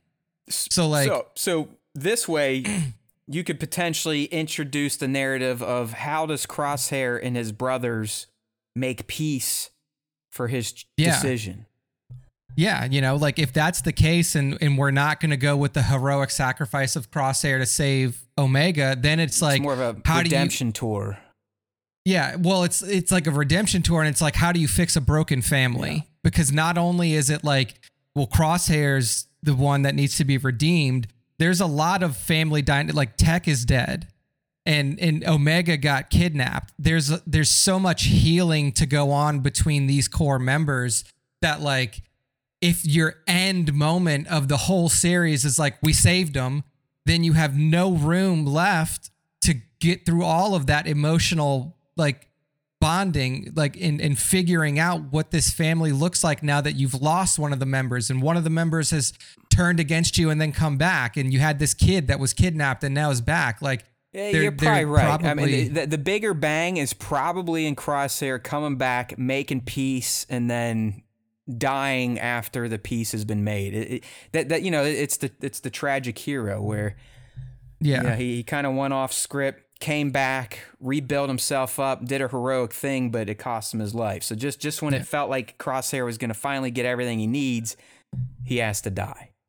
Yeah, and there's like, I'm sure that there's information that he can give them, and that information, once he's extracted, may lead them on like, okay, now that they're back, this is the big goal. We have to take down this facility. Like, they may decide like, like we have to do, like, we can't end just saving them, because that doesn't resolve anything. Well, yeah, because we know they can't find the location now, because at the end, I believe that, I forget the very end, but something happened. They're either going to get a tracker on a ship or follow the ship to find Tantus, and they couldn't.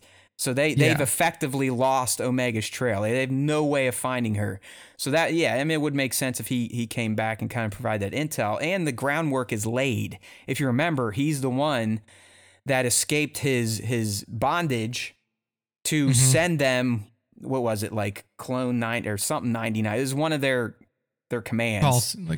Call signal or something. And that kind of tipped them in to what they need to do, where they need to go. And obviously that's when Tech passed. So Yeah, I don't know. I found it very strange that they snuck that in there. I mean, you could have got away with these shots because they're fast moving. Unless you're a weirdo and taking screenshots, you wouldn't have seen it. But the fact that they just did a close up and it's like, hey, there, Crosshair's back and he's in his 99 armor. Okay.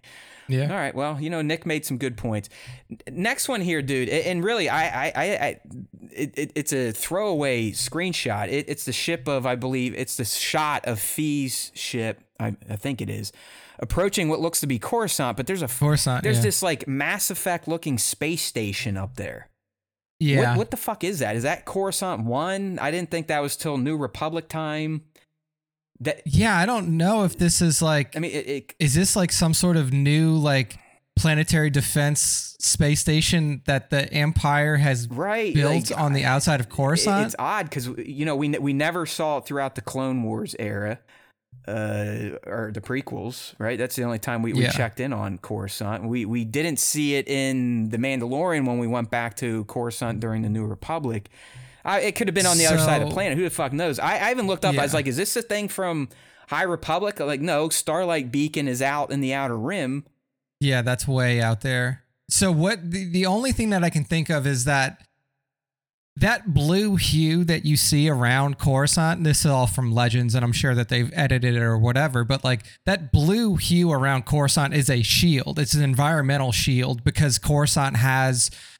its atmosphere is not thick enough to prevent. Well, you're right, because you remember, you see the tip of the mountain in the square, like Coruscant's main plaza, because the entire planet has been built up and built up and built up and built up. So Nick's right. I mean, the buildings are essentially in space almost. Yeah, so like you need this force field around the planet to sustain the atmosphere for it, because if it wasn't there, how high everything is built, you would essentially suffocate. So that could be like one of the environmental protection stations that like monitors this like enviro shield around the whole planet. Cause I remember in Legends, in the X-Wing series, one of the things that the now the New Republic, or like the rebels did after they blew up the Death Star, was they invaded Coruscant. And one of the ways that they did it was they caused storms inside of the force shield that made the shield go down. So they could invade. They had like all of their ships invade after the force shield went down, and they took Coruscant back. So I wonder if that may be like a representation of some sort of like enviro shield station that monitors that thing. Yeah, I mean, it looks like a massive space station. I mean, there's some shit going on there. I don't know. I mean, hopefully that's where they're headed and not Coruscant, because I'd really like to get some insights into what is this. I'm with you. I think the Empire probably launched because if you look at it too, it's like it looks like it's a little bit like you got the red lights, very imperial, darker metal. Oh yeah, it's got like the Death Star grays going on for sure. Yeah. I don't know. I was like, hey, I know Coruscant. I've never seen that thing before. I wonder what the hell it is. All right. Well, I did my research. Like I said, the only space station I could find in Coruscant was something called Coruscant 1, but that was New Republic, and I don't even know if that's canon anymore. So, all right. Anyways, moving right along through the trailer, stuff that's important. Clearly, Rex is going to be heavily involved in this season. You would think. No, I don't think he's not going to be a main team member, but he's going to be interfacing with the guys, kind of letting them know. And from the trailer, it's like, listen, our brothers, I thought we'd be safe after the Clone Wars, but it's actually 10 times worse for us now. The clones at this point are essentially being hunted down and destroyed systematically. So Rex's mission of saving as many clones as possible continues into season 3. And you would think the Bad Batch are probably going to be much more engaged now because they need help. They need to find these clones, as Nick said, to get as much information as they can on the Empire to try and get the little girl back. Yeah, I mean, Rex is an inevitable part of this season. So like seeing him back here, and obviously like in his Rex get up in its full armor and everything like that, not surprising to see. And really, I mean, I guess what will be interesting here is like, we associate Rex and Ahsoka so closely. So is there a possibility, especially during this timeline, where like her focus is on like helping out the rebellion and like protecting the people in the fallout from Order 66 and the rise of the Empire. Like, is there a possibility that Ahsoka makes an appearance here? I'm glad you brought that up, Nick, because one of our rainy day topics that we now have to get scheduled is top X characters needing to make a Bad Batch debut. And let's just say she's number one on the list. So yeah, I'm kind of with you there. Hopefully we remember Rex, because I have a point I need to make once we get towards the tail end of the trailer on the final mission and what you think it could entail and who could be on it. But if I forget, try to remind me. You people in the audience, you're probably even better at that. Try to remind me. Okay, so like I said, Rex and meets Hunter. He's like, hey, man, our brothers are getting fucked up everywhere. Then we get kind of a montage of just clone carnage. We get this purple-hued planet with Tatooine-esque structures on it. Not really sure where this is. Definitely not Pabu, but there's some shit going on there. Burning clones. We get a downed Marauder, more dead clones. Like I said, it seems the Empire is going to be ramping up the systematic extermination of the clone troopers in Season 3, which we knew coming. They were starting to do it in Season 2. It's just like, very openly in Season 2. It's like, oh, they just started. Oh, you don't like this? Okay, you die. Yeah, you get locked up and repurposed.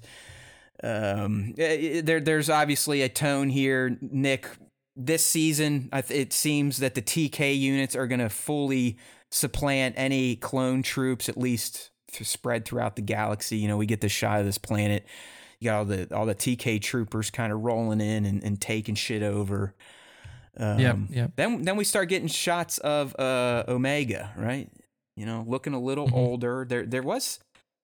Let me pull up my notes here. Yeah, Nick. So it's coming up here, but actually, I'm a few shots away, so I'll save it. But there's a line that Hunter says that implies that I think a fair amount of time will have passed between Season 2 and Season 3, but I'll kind of save that there. So we see, you know, Omega, she's still locked up. They got her all in her little clone outfit. She runs across her buddy Crosshair, who at this point we're speculating he may be getting saved before her. Or hell, Nick, what if he just gets out? Or they take him somewhere else and he gets out, and that's how the batch gets him. One of those types of deals. Yeah, he may find an escape route out himself if they're like transporting him between different facilities or something like that. Yeah, and he's not looking happy there. I mean, that's a pretty depressed looking clone. Do you remember what's her sister's name? Oh, Emir, right? Mm-hmm. Who we're coming up to here. For some reason, that name was the one with the goggles on. Is the one that essentially like is filling kind of like an Afra-esque role. No, you remember at the end of Season 2, she comes out and says, "Hey, I'm a clone. Like I'm a special clone, just like you in Clone Force 99." But I was thinking of her as like more of like a researcher, kind of like similar. Yeah. I mean, I guess Afra was way more like in the field research and like, you know, more Indiana Jones-esque and stuff. Like in the comics, bro, she's essentially like a being like a star being at this point in time. Like she can channel some crazy ass being to take over. Hemlock is, you know, he's going to be our main antagonist, and you know, it looks like he's going to get a visit from Homeboy coming up down here, good old Sheev. It seems, Nick, you know, he says something like, "Hey, keep the girl locked down." Maybe this is after Crosshair gets out, or maybe they make an initial attempt and get him, and that's when Hemlock's like, "Hey, shit, if they could get Crosshair, if Crosshair could get out, clearly they're after this kid. We need to really lock her down." It's almost like they have her pinned with lasers to where if she moves, she's gonna get, you know, whacked in half. Or maybe they're lasers that they're kind of like those ray shields where they just hold her in place. Yeah, I was wondering what this one shot is of, like, you know, the one that you're talking about with like these beams kind of scan. I don't know what's going on. If that's her cell and she literally can't move, but it could also be like she's being scanned, like going into a room, like this is scanning her for like foreign objects or something like that. But they definitely have her under very close watch, and yeah, I mean, you could be right there. It might be because Crosshair somehow escaped or something like that. Yeah. there it is. We get the shot with Omega's sister, the clone sister. Her name's like Amir or something like that. I'm embarrassed that I can't remember this name. This is usually what I do. This is the one thing my brain can retain is useless Star Wars facts, but not today.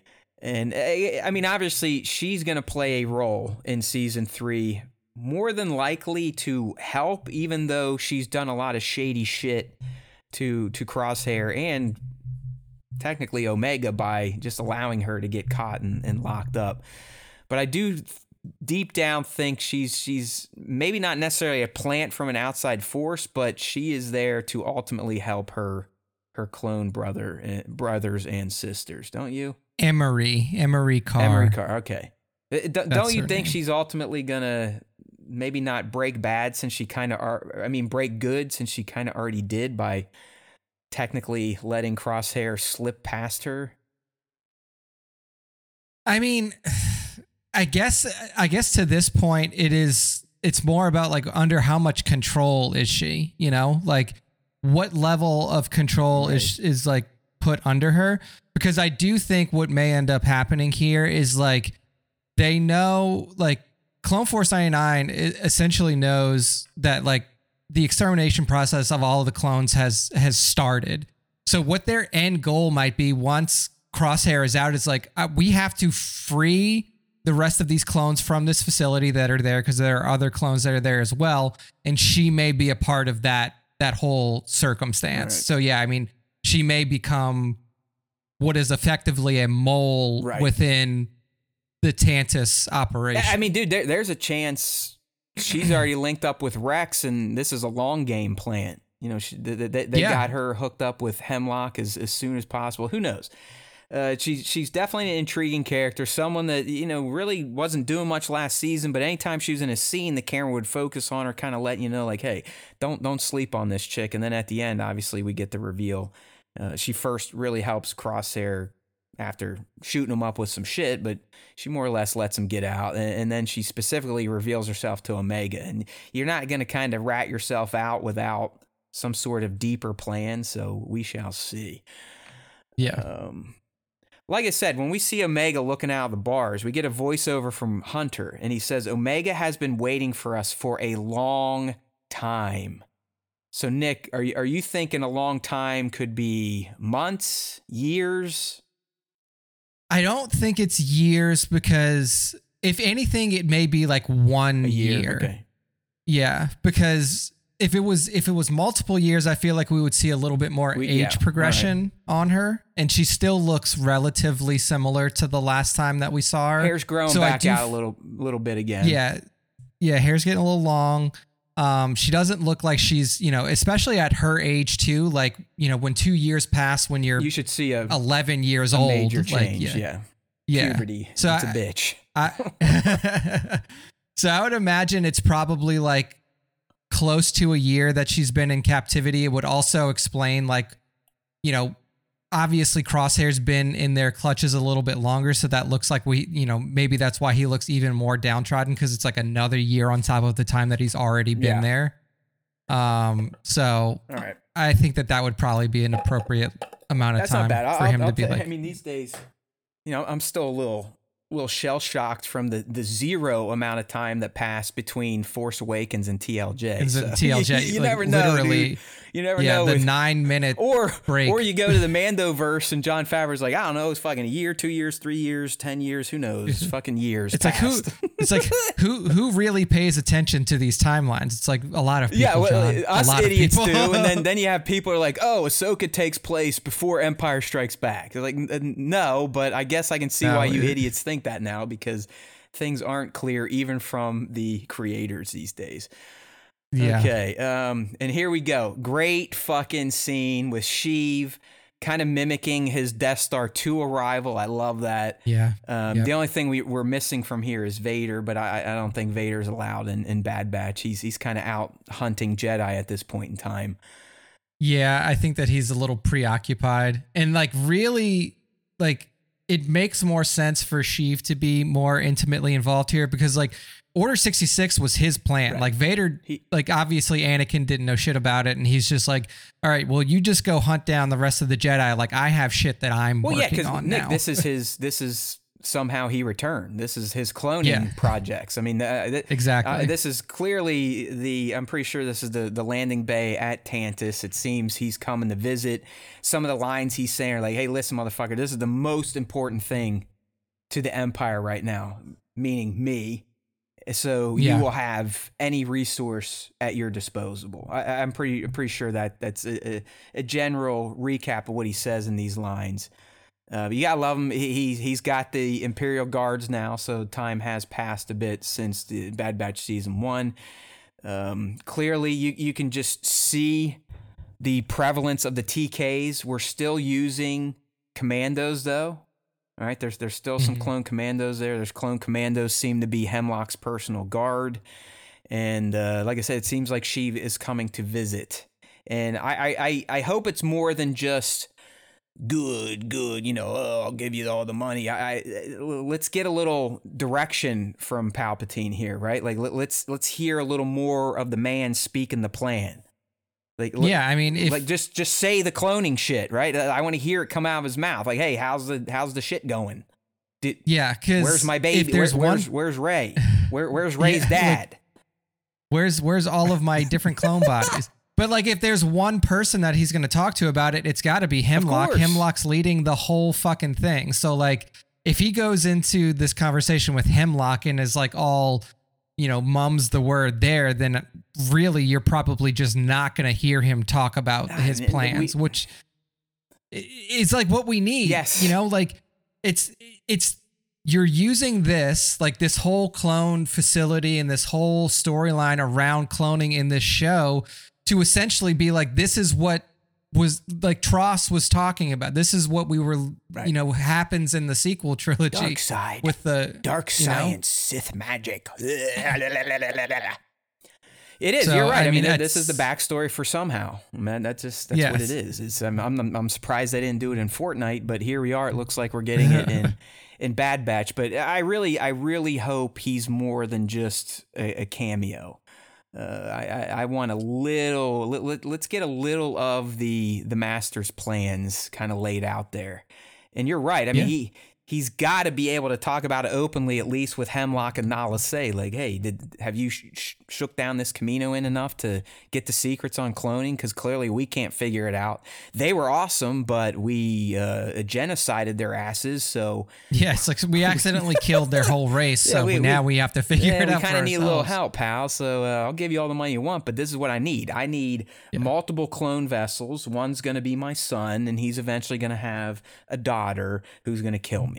So he's like, he needs to say like, how is it going creating force infused clone vessels? Yes. Like that's what this whole fucking thing is leading to. Nick, like, it extends from here multiple decades up into the Mandalorian. You know, and it seems like Gideon might have finally figured it out. So it's very important. Please just let Ian do his thing through Sheev. Give him some time. I know they don't like using the mains in animation too much, but this is a perfect spot for animated Sheev to kind of shine a little bit. Kind of like how Vader got a decent amount of spotlight in Rebels Season 2. You know, he was almost the main antagonist for the most part. But hey, it was good seeing him. It was good hearing him. Ian, as always, just kills it as this character. But I just let's get a little more than cackling and you can have a bunch of money. Okay, so this character has a lot of people wondering who it is, and I'm guessing they just forgot that we've seen characters like this in season 2. I'm talking about the slides where, and if you look at this one, Nick, where you have a bunch of TKs facing this character, that's Pabu, right? That's Pabu. Yeah, I mean that's because Pabu was like a tropical island thing, and that mountain behind them with this huge tree. Right. It looks like Pabu. So it seems eventually Pabu is going to get ratted out, like most planets eventually did under the Empire. But they're probably going to send a major force there because more than likely they're going to learn that they've been harboring these clones. And more than just Bad Batch, you got to remember, I'm pretty sure Pabu is becoming kind of the clone haven, the rescued clone haven. But when we go to the next scene, we see the character in his face mask, and there's a bunch of people out there making videos like, who is it? Is it Crosshair? Is it this guy? Is it that guy? I just want to remind everyone, this is just probably another true believer clone. We saw this exact armor in season 2. I believe it was in episode 7. I actually pulled screens right before the show. Yeah, it was the one where like Crosshair goes on his first mission. It's the one where they're trying to assassinate the senator from the Pampanota or something like that. Yeah, it's like episode 7 of season 2, and if you're on the stream right now, I have the screenshot up. It's a true believer clone. I don't know if these are clones that they've kind of gone and retweaked their chips, but if you remember, Rex ultimately kind of captures the guy, removes his helmet, and Rex is like, "What's your name? What's your number?" And he's like, "Hey, you have no markings." Like Rex essentially says, like, "Hey, you're not like my other brothers, the rest of us. Yeah, you don't have the shit." And before Rex could get any more information out of this clone, he took the electric pill. So he's like one of these true believers, and he even said like something like "Long live the Empire," one of these fucking things. So it's probably just another clone that has been turned into one of these true believers. Could it be Cody? Maybe, because we never really learn where Cody shuttled off to, and that would be a big reveal. I don't. If all you were telling me I'm an idiot because I think that wasn't Crosshair's early on, this probably is not going to be Crosshair.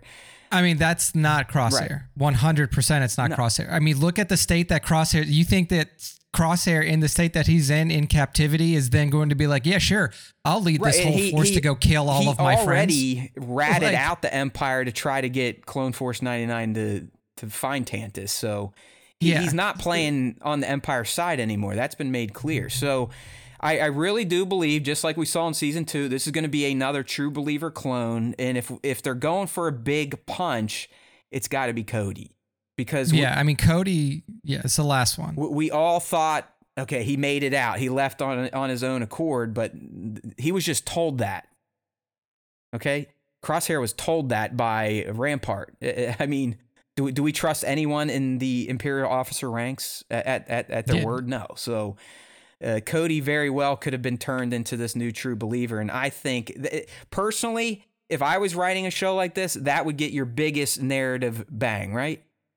Yeah, for sure. I mean, like, to have it be an unknown, like an unnamed person, you know, like still cool armor and stuff like that. But like, if you're going to have like an emotional pull specifically around the clones, which is what this whole show is built around, then have like one of the most famous clones outside of Rex be, you know, one of your primary people that you have to deal with. It'd be awesome. So, yeah, it'd be awesome totally because, agree. I mean, think of how tragic it would be. I mean, Cody on his own accord, after that mission where, you know, Crosshair shoots that king or queen or whatever, he's like, this is fucked up. I'm out.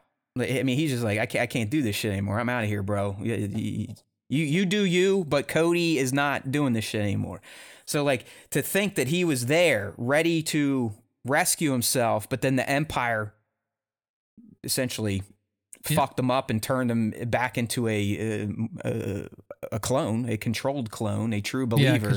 It would be a tragic end for Cody. Yeah.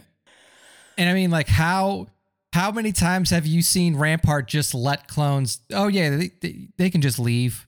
It's like, no, like they don't let the clones just walk away. No, they have to escape. Either kill them, they kill them, or they put them in the Shocky machine, and then or they end up at Tantus getting their brains fried with Crosshair. Yeah. So I mean, that's what they're doing. If everyone remembers that by the end of season 2, they're just shipping clones to be experimented on. So but all these out there, I saw, I don't know, it was Beyond the Dune Sea. Not they shared a video from someone else. They're like, hey, this is this and that. I'm like, nah. There's precedence for this armor right here. Season 2, exact same armor, true believer clone. I think the twist, though, could be it's actually going to be a named clone this time and not, as Rex said, hey, where are your markings? Where are your numbers? It was almost like the Empire was reconditioning or making clones just to be true believers at this point in time. Yeah. All right. That makes the most sense for sure. There's that, and this is where things start getting crazy. We kind of see the transport probably at the beginning of the rescue mission that we see at the beginning of the trailer. Are they? Yep. Is it to grab Crosshairs? Is he already with them? I guess we'll just have to wait and see. We get a shot of a Republic commando. Or an Imperial commando. A CX is what they... really, Nick, if you had the captions on, this guy is CX-1, but I'm wondering if that's Scorch. And that's what I was going to say. Because he's always kind of been like Captain Dickhead for the Empire at this point in time. Yeah, that's what I thought when I first saw this scene in the trailer. I was like, okay, so that's Scorch. But it's just because if you remember, they've allowed him to kind of wear his colored armor up to a point, but this could be the next phase of them stripping the personalities from the clones as they phase them out. You know, we get some dialogue. They're all coming for you. Actually, that's coming up here. We'll talk about that. But it's almost like at this point in the trailer, Nick, it then goes into, all right, who's who from Bad Batch and who can fans expect to see? How will they be involved? And that's kind of what you and I are going to figure out. So we got Fennec. We know Fennec has history with the Bad Batch. She initially was trying to steal Omega, but then eventually is like, you know what, fuck it. She prevented Cad Bane from getting her, or tried to prevent Cad Bane from getting her. So does the Batch link up with Fennec, ask for help, or is she going against the Bad Batch? Who knows? But we are going to get Fennec in season 3. What do you think? Do you think she's going to coming in to assist, thinking about her time with Omega, or could this be... she'll work for anyone. We learned from Mando that she was quite the Imperial assassin. Could this be one of her next jobs for the Empire? Yeah, I mean, knowing that she was still an Imperial assassin at this point in time, maybe it's the time where she's kind of in her deciding phase. Like, do I still want to do this, or do I want to strike out on my own? It's very possible that it's a moment where it's like the Batch kind of approaches her, but then she turns them down. And says, this isn't my fight or something like that. But I do think that ultimately, if she's going to be involved, it would probably be on the side of the Batch, trying to help them out after she's decided that the Empire isn't, necessarily where she wants to associate herself anymore.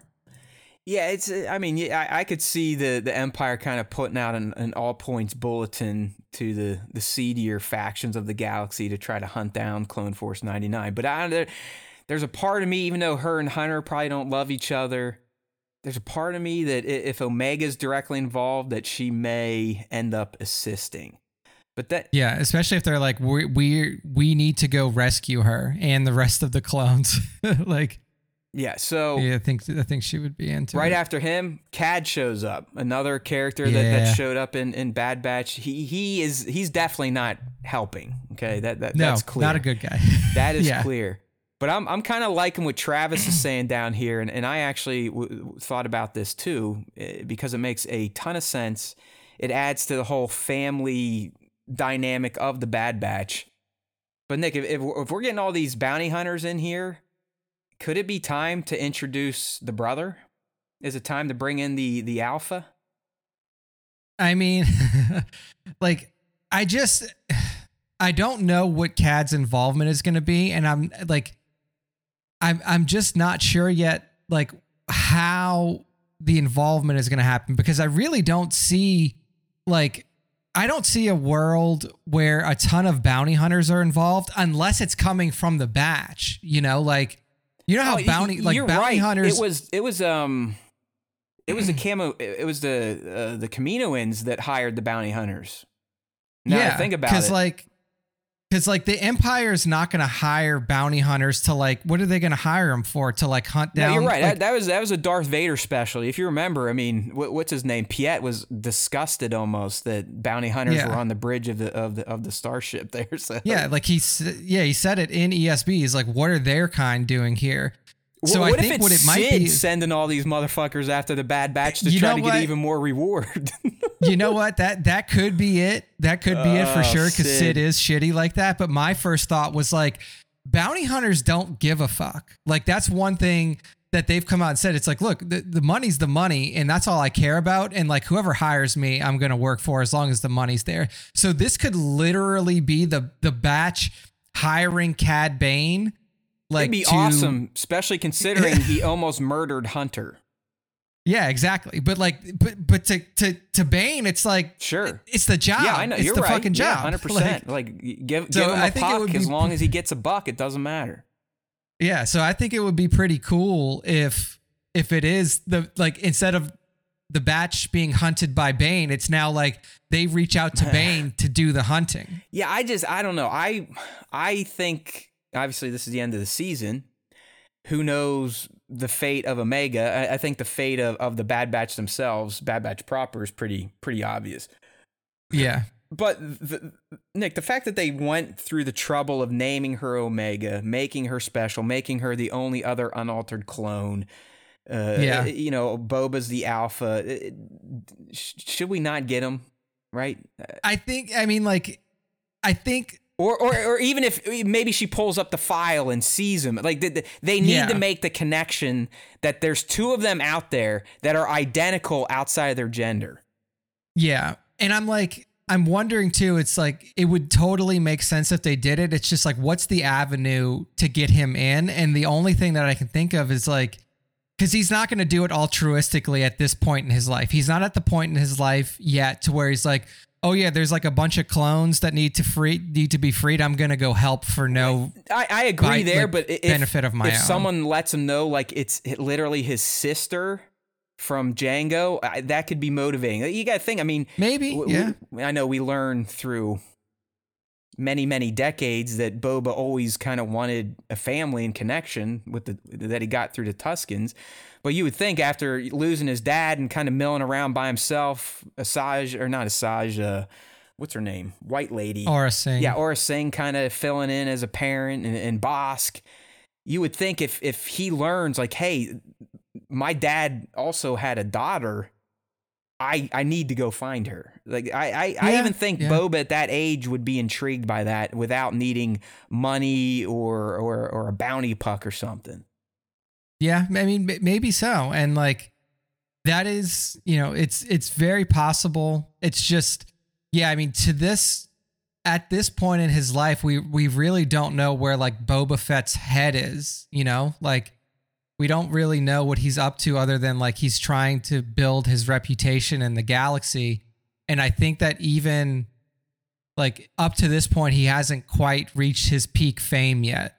Like he hasn't quite reach that level to where it's like, oh, when you hear Boba Fett, he's the best. I mean, of the best. He's probably only 17 tops, yeah, 16, so 17, because I think he would have been 10 in Attack of the Clones, 13 at the end of Revenge of the Sith, so the beginning of Bad Batch. And Bad Batch, like we said, it's probably covering 2 to 3 years, 4 years tops. So he's probably just about hitting adulthood at this point in time. Yeah. I mean, but it's definitely possible that like he just, he sees an opportunity to be like, look, these like all clones in some way are, my family, my brothers. So, I'll make this like a one and done type of no pay required deal. It would be cool because I'm still of the mindset like I would love to see these two link up in the Mandoverse era.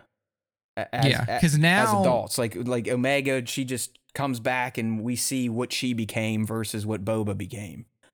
Yeah, because I mean now, like really after this is like, what's the fate of Omega into the future? Like, are we just gonna be like, okay, well, Bad Batch is over, like Omega is, like we're her story has been wrapped up, or will it be like, okay, Bad Batch season 4 wrapped up. Guess who's going to be in the Mandoverse crossover movie? Omega's here. Yeah, I mean, you're kind of right, and I guess it's a little worrisome. It's like, is this great character with this history to Django, to Boba, to the clones in general?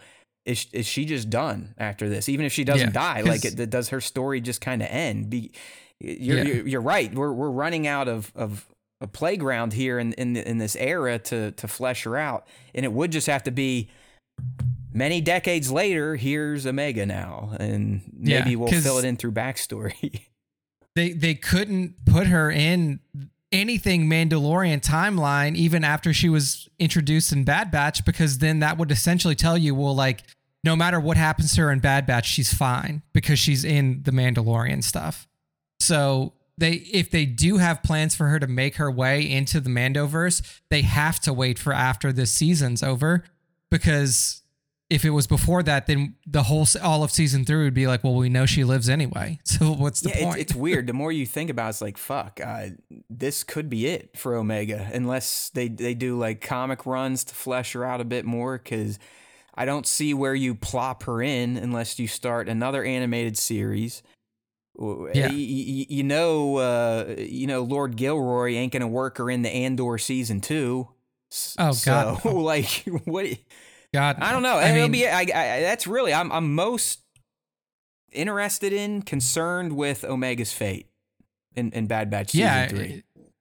It's really weird because this ends and you don't really have a ton of time in the interim between here and Kenobi and Kenobi and then Rebels. Right. Like all of those timelines start to get really close, so you don't have like a ton of time to do like, okay, well, we're going to do another animated series in between Bad Batch and Rebels. Agreed. So like, who knows, man? They better button this up nicely or leave us with some little, carrot and stick. It just, I don't know. It just seems like it's the perfect combo. It just makes too much sense that the Alpha and Omega have to meet somehow. And it has to be meaningful. And it's like, does Omega die? Because it's like, yeah, because if she doesn't die, what do you do with her? Like, that's, Yeah, you would think she would be someone gallivanting around the galaxy during a rebellion that would be involved. And this is a conundrum we keep kind of kicking the tires on, right? We're always like, well, hey, we're learning about all these new characters. What the fuck were they doing when the shit hit the fan? Yeah. Like, I mean, this is the problem of like creating characters inside of timelines that already existed, that already had so much content for it. It's like, listen, I don't want to bit because, hey, new Star Wars is great. I love all the new layers for the most part we're getting, but he's not wrong. It does introduce some very interesting conundrums for the canon when you really think about it. All right. So, like I said, at this point in the trailer, it's just kind of like it was almost like a roll call. Like, hey, let's go. All the names and faces, are they all going on a mission with the same goal? Who knows? Nala Se was kind of in that. Hey, look who's that. We've been talking about him, right? I don't know if you noticed this. I'm on the screenshot. We've got some traditional clones, some TKs, and a commando. And if you look, there's a clone right there in the middle everyone should be familiar with. That's Wolf, right? We've been wondering. That is because we were always like, where's Wolf and Gregor? Because that was the big questions, because we know their fate from Rebels, like they were on that big sand machine. So, and it seems that Wolf he's still kind of tuned up with the Empire. Yeah. And Nick, I don't know if it was him or someone else, but we get this line, and I have the guy's face up right now, and it does not look like Wolf's armor. But they say they are coming for all of you, and I'm assuming that's a clone to clones. Like, and this honestly, the guy saying this, I bet this is the dude in the helmet. This is probably another true believer clone, and he's like, listen, motherfuckers, you clones, your time is nigh. They are coming for all of you, or it could just be they're coming for all of our hero clones. But I think he's like, hey, the Empire doesn't want you guys anymore.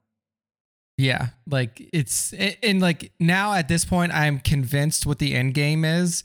The end game of this whole series is get the fucking clones out of Tantus. Like that is gonna be after what you call it is out, Crosshair's out, whether it be by extraction or by him somehow getting his own way out.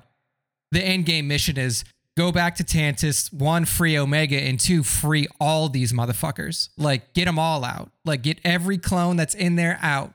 Because if you don't, like you were saying, like, Wolf still seems like he's in La La Land. Yeah, so what? Like, so... Now, Nick, kind of playing off of your theory here, do you think then at some point all the clones are just like, they have their come to Jesus? I think that this is where Emery comes in. I think that this is where... Does she send out like a new signal or something? Has she been working on that? Yeah, I think so. I think it's like Emery's the mole. The plan is Batch and whoever they can get to fucking sign on to this cause we're going to Tantus, we're freeing Omega, and we're freeing all of the clones that are already, have already broken conditioning and are now basically just, lab rats. And then 2, somehow unscramble all the other ones. And then, because essentially if you don't do that, then you've essentially just committed genocide as Star Wars writers. Like, you've killed every clone that ever, was, and that they're not going to do that. Like, so, that is the end game of this series, is like, get these fucking clones out and then get their heads unscrambled and then allow them to lead a life for themselves. I mean, that was something that happened in the, in Legends, like way later in Legends, you learn about like clones that had got in touch with doctors that figured out how to stop the the accelerated aging. Like, you had clones that had like gone on and, had lives of their own and had kids and, all this kind of stuff. So like, this storyline is essentially leading to a point to where the clones can exist outside of the Empire and have a life of their own. So yeah, just I keep flicking between these 2 screenshots, and I guess technically the clone with his mask off saying they are coming for all of you, that it could maybe be Wolf. You can see the armor's a little darker there. Wolf's armor's dark at the top, up towards the. But I think it is the clone that's either wearing the assassin helmet from season 2, we'll call it that, or Wolf. And Wolf does seem like he's still pretty tuned up. He's true believer-esque. But they're going to have to figure something out, because he's one of the named clones that definitely makes it all the way to Rebels and kind of becomes a little goofy, a little old goofy guy. No, that's Gregor's the nut job. Yeah, that's Gregor right. was he's the nut with broken eyes and whatnot. So yeah, so he's got the one eye, like that one white eye. But yeah, that's all fucked up. I like the shot of Wolf, and I like that they gave it to us, and he still seems like he's in league with the Imperial conditioning. So we'll see. But yeah, they're coming for all of you. Definitely the clones. All right, there's Hunter on Pabu. Rex, do you think... So, as the trailer's ending, Nick, and we're going through these roll calls, to me it's almost like, all right, they're building their team. But do you think Rex goes on the final mission? I don't. I don't think Rex gets mixed up in that. I think that's a Bad Batch led thing. At best, they'll bring some of the clones they've saved, like Hauser, Gregor, Fireball, so on and so forth. I don't think Rex goes with them. See, man, I really think that it's in Rex's character to go, because if the mission is free clones at all cost, he's not going to be like, well, I'm going to sit this one out, fellas. Like, he's going to be like, no fucking way. I am in it. If we're going to get our brothers out, especially the ones that are still under conditioning, like, I can go and save Wolf. And we know that him and Wolf are together in Rebels. Like, he's like, I'm on the front line, motherfucker. There's no way you're sitting me down for that. Yeah. Like, I don't know. I'm not going to be surprised if Rex kind of dips out, or maybe something happens where his transport goes down and he can't get to the last bit, because I really do think, even though it's going to be a rescue mission, I don't think many are going to come out alive. Yeah, I mean, it's like, I think that, like Travis was saying, like, a lot of them are going to die, but I think the ones that get out, they just fucking scatter. Yeah, they disappear. Like, but our heroes have to go. Like, I mean, we need heroes to die. Otherwise, why did they just quit? Yeah, exactly. You can't have Rex and the other clones show up down the line, and then Bad Batch is like, fuck off. We're going to hang out on Pabu. Why not? Yeah, Rex helped us, but we don't want to help anymore. It just doesn't make sense. So, I mean, Clone Force 99, we all know that they're done. They're done. Yeah, they're toast after see you this, later, for sure. And Echo's probably toast as well. We know, all we know is Rex, Gregor, and Wolf are the clones that make it through. Yeah. All right. There's Fireball. He's got his helmet off with his flamethrower. Makes sense. Fire. Yeah, there's Omega. So Omega clearly gets out at some point. She's piloting something. I don't know if it's a drop ship, an escape pod, but she actually looks even older here, like, right, Nick? Like she looks a little bit older, and I can't tell if it's because she's like dirtied up, like, and her hair looks different too from earlier on. So they're Nick, we may even pass time in season. Yeah, no, you're right. Because like you that. said, if we're going Crosshair gets saved early, it could be they get that win, and that's what fucks their mission to get Omega, because they win there, and then the Empire just clamps. Like locks down. It takes another year or so almost to mount the rescue for her. Yeah. And you have to imagine too, if the plan goes from like, okay, like see if we can extract them from Tantus quietly, and then Crosshair gets out, like that plan goes out the window. Yeah, they can't. It's you like, can't okay, use that avenue anymore. You burnt that one freebie. Yeah. So then it turns into like, build an assault team, get everybody you can, hire fucking bounty hunters, call in Fett, and we're just going. Speaking of Fett, what do you think about this one from Johnny? She, as in Omega, dies at the hand of Boba. That would be interesting. And like Boba learns at the end, like it was his sister. Yeah, I mean, I guess what it comes down to is like the circumstances of how that would happen. Like, are you assuming? I know. That like Boba Fett is working on the side of the Empire against them in the escape plan. I just don't see a way where that would make much sense narratively, even if they were to bring him in. Because if that's the case and like Boba Fett shows up, he's working for the Empire, he shoots down Omega, then like I don't see like the narrative value in that, honestly. Well, yeah, like getting him there wouldn't narratively make sense unless it's just the old cheap bounty hunter bullshit. But a brother murdering a sister, that's you could get a little juice out of that. Yeah, and it's like, I mean, like I know that it like because of the characters that are at play here, it makes sense for Boba Fett to be involved. He probably won't. It's just like it's hard for me right now to see like where that would come into play. I guess. No, I'm with you. I mean, unless it is like this is when he just becomes bounty hunter Boba and take job after job after job. But it'd be kind of lame. They'd have to develop that a little bit in season, and I don't think they're going to spend a ton of time outside of the Bad Batch focus. The characters that have been our mains for 2 seasons now. Here we get some clone action. We get a clone wearing purple. I don't know if that's from Mace's old unit. What else we get? Oh, Nick, we got a shot, and this is right before the Asajj stuff, obviously. And they kind of cut the trailer to make it look like Asajj is talking to them. We don't really know that she's saying, "Hey, I wasn't planning on killing you, but now I kind of feel like it." You just don't know. But in this shot here, you do see kind of Crosshair's nozzle coming through, right? Like the tip of the gun. So you just don't know. We don't see the face. That was the one. Like this one here was like, okay, you for sure see his armor up top. When I saw this, I was like, it's Crosshair. Yeah. Like he's back. And like I said, it's just the gun too, because they also have extra weaponry. Like we've seen them like have extra weapons on their ship. So like if you picked up a clone and you had extra guns, I'm not giving you the sniper rifle if you don't know how to use it. Yeah, you get one of the pistols or like one of the rifles, right? Yeah, something else. So anyways, really the last interesting bit here clearly is the end. There's some sort of attack, it looks like, on a planet at night. There's TKs getting blasted, and then we get the Asajj reveal. So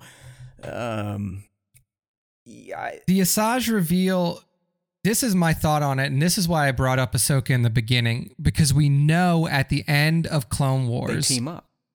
Those two are, I wouldn't call them friends, but like they work together, and like there is an understanding between Ahsoka and Ventress that like, look, we may have been, adversaries when I was still in the Jedi Order. I'm done with that now. And like now it's more about like, what do I need to do to survive? And like, I feel like if there's an avenue to bring Ventress into here, it would be through Ahsoka. Like working with Ahsoka to do rebellion type of shit, or how? I think it may be like if we're putting like if the mission really is like put together a super team that can take down a fucking entire Imperial base, then having 2 Force users on my side is something that I'm willing to it could even be like indirectly where Ahsoka gives Rex some intel, like, hey, there's some rumblings of a Force user out in this sector who was dead and now may not be dead. And we could potentially, well, maybe they don't even know it's Asajj. They just know it's a Jedi maybe.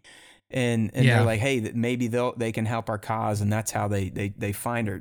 Just to fill in some Asajj stuff, and I don't read words and shit, but I did brush up on Wikipedia today on Dark Disciple. So, Nick, this is essentially how Asajj gets to this point with a yellow lightsaber. As you expertly recounted, by the end of Clone Wars, the season, Asajj is becoming a good guy. She had left the Sith. She renounced the dark side, and it was more or less a bounty hunter. And then the whole shit went down with Barriss and the Jedi Temple and the bomb plot. And as Nick just kind of brought up, Asajj ends up helping Ahsoka figure that shit out, like get to the bottom of who actually did it. And from here, we get into the Dark Disciple novel, Nick, and she only grows more and more in the light. So much so that she teams up with Quinlan Vos to hunt down Dooku. They fall in love, all that good stuff. And he brings her back to the Jedi Temple, to the dismay of Yoda and them. Like, what the fuck are you doing with this dark side motherfucker? Fuck her. Make a long story short, she eventually goes back to the temple with Quinlan after he starts to follow the dark side. Like he runs into Dooku one time and he kind of goes off the deep end. And they go back to the council, and for some reason the other masters can't tell that he is dabbling in the dark. And she's like, hey, fuckheads, like, this guy, I love him, but he's gone a bit kooky. Either way, they get sent back out to go after Dooku again with a lot of the Jedi, or maybe that was the first time. I know Obi-Wan is involved in it. But either way, they go out the second time to try and get Dooku. And this time, you got Quinlan. He's a little dark side at this point. You got Asajj, who is on the light. And they're fighting Dooku, and Dooku sends a lightning bolt at Quinlan, and she eats it for him. That's how she dies. And it also returns Quinlan to the light. I mean, honestly, if you want somebody to recap this, Taylor read this book like right when it came out, and she really enjoyed it. Yeah, no, it sounds like a great book, but what I was getting at is the Jedi Council essentially absolve her of her crimes after all this. Like, all the work she does with Quinlan, she is in the light. I'm not saying she's a Jedi. She's no longer a dark side user, but she died. And the way I read it in the book, it seems like she doesn't go back to Dathomir for a couple of months after her death. And they drop her in some river in her hometown, and little green mist comes out, and she becomes one with the planet or whatever. So she technically was dead. Now she's not. But I mean, unlike some of the other returns, this one, it can make a lot more sense knowing her Night Sister background, Dathomir's ties to the Night Seer, the Night Sisters, its ties to fucking Peridia. Now we know that. Like, I mean, Dathomir could be as old as dirt in our galaxy. It could have some really ancient shit there. Magic, dark magic, who knows? So a dark magic user who also had ties to the Force, who was turned into green mist. Could she be resurrected? Sure. Dude, I mean, here's the thing is, like, they're assuredly not bringing her back from being dead for one episode, or like for this season to kill her again. So, like, what my question is like, what is their further plan with this character? You know, because I feel like, one, Ventress is one of my favorite characters from Clone Wars because she's very intriguing, and she opened up a lot of the Night Sister lore, which we had never really seen before. So, and now we know that we're getting steeped back into that, like you said, with Peridia, with Thrawn, I think and you're the Night you're onto Sisters. something, man. That could be why they're putting her in here. Yeah, it's like they're not gonna resurrect this character, at least in my opinion. Like, I wouldn't resurrect this character for a one-off season of cartoon TV. Agreed. That is just like, okay, she was dead, we bring her back, she died again, now she's really done. We just wanted to write something about her. Like, they have to be doing something more substantial with Asajj as a character for them to literally take a canon death, like that is listed as canon and is a novel that is canon, and bring her back. Yeah, and like I said, Brad Robb, Jennifer Corbett, the people that run Bad Batch are like, listen, we love her. We want to tell some stories. We're going to honor it all. So to me, that means they are going to explain it away. But Nick makes a very valid point. This shouldn't just be a one and done type of bullshit. It would cheapen a lot of things. And I'm okay with retcons like this if it's explained away properly, right? Like if they can make this make sense, and as you said, not waste the character, great. I love Asajj is back on the fucking map, okay? Yeah. But if it's gonna go your way, where it's just like, hey, yeah, fuck you. It's just, hey, it was neat. It was a cameo. It gave us a bump on our trailer. That'd be horseshit. She's definitely not a clone. All right, we know this. No. That's what Palpatine is trying to figure out right now. How to clone Force shit. Okay, so she's not a clone. She's more than likely has been resurrected on Dathomir, just like we've seen happen in the past with other Night Sister type of characters. It just seems she's not going to be a zombie, and she's going to be fully back. Yeah, I mean, now, so what I'm really interested in is, like, fantastic, she's back here, it's going to be cool as fuck. Are they planning on using her in this Mandoverse stuff? That would be awesome. Because what better tool to have against an army of Night Sister zombies or like Night Sister led folk than a Night Sister force user? Like, you essentially have their playbook on your side if Ventress is still alive and starts working with the heroes. Yeah, I mean, and then what a fucking awesome team up if Ahsoka makes her way back and she's like, oh shit, you're back too? That would be fuck yeah. Tits, dude. Seeing these former adversaries slightly teamed up for a common cause come together and kind of on that battlefield as women of the Force would be amazing. I mean, Asajj, she's rolling pretty much her look coming out of Dark Disciple. You know, the comb over, the hair. Yeah, I even think she started to do some of the Quinlan Voss like tattooing on her face a little bit. She had the yellow lightsaber back then, so it's all very canon correct. It's just I'm with you, Nick. Let's not waste this. All right, this is a pretty big thing to do to the fandom. This is retconning her death is huge, but if they explain that away properly, and as you said, they use her in an extended capacity, I think this is a win across the board.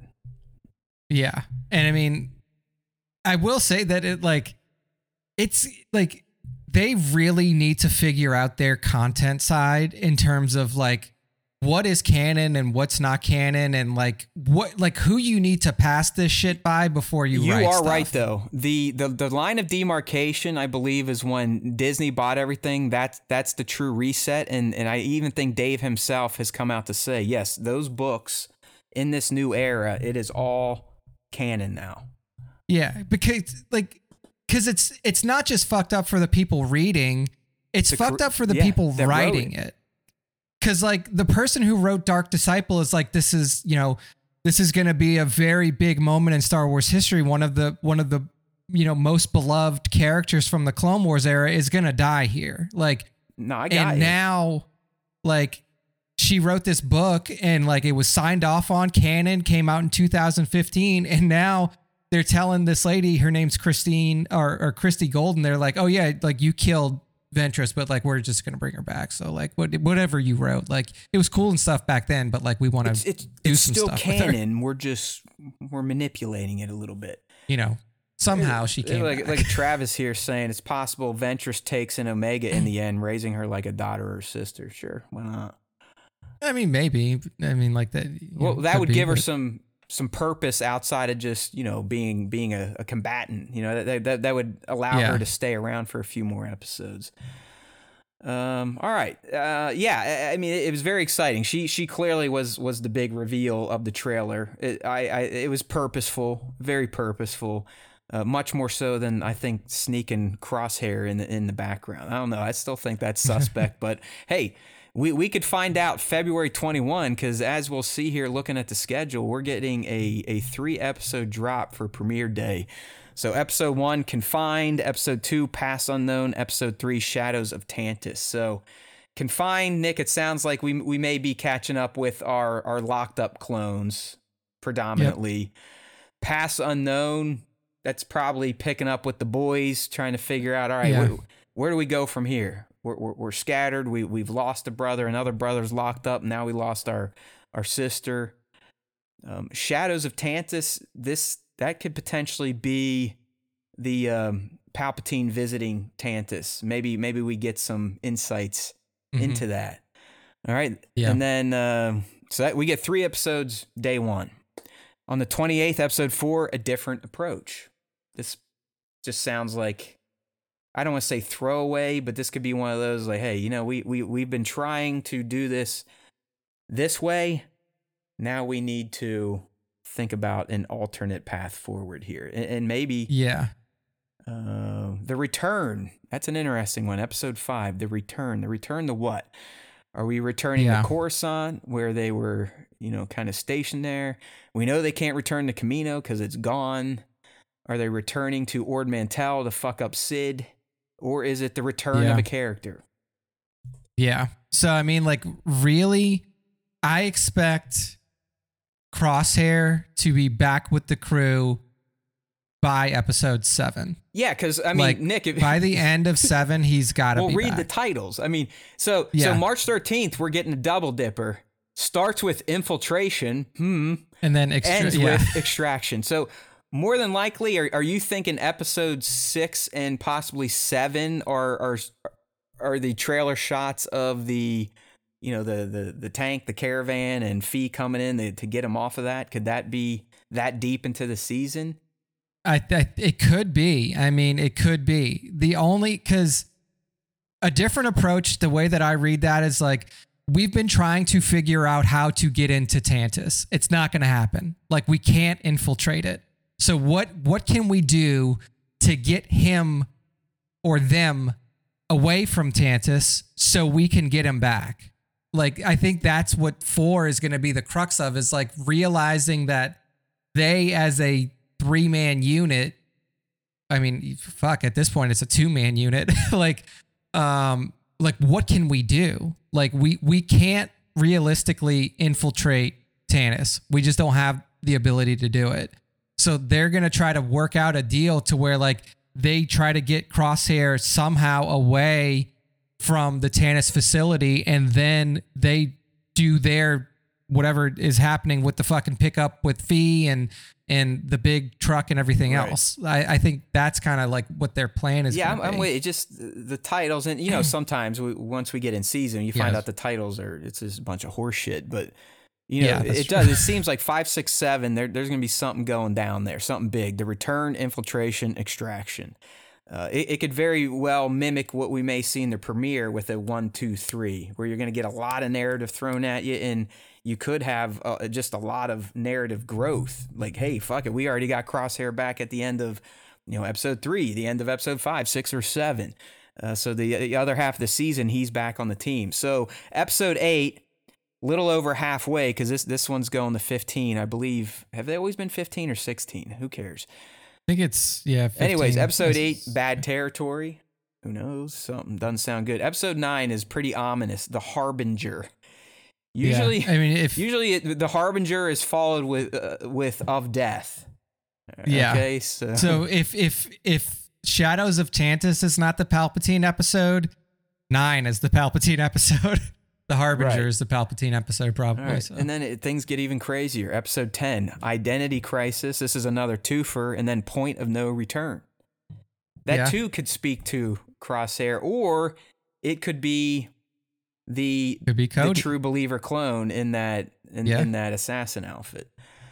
Could be Cody. Could be Emery. Like, could be a lot of stuff. Because then point of no return is like, whoever is this person, and we're making an assumption that this person is inside of Tantus.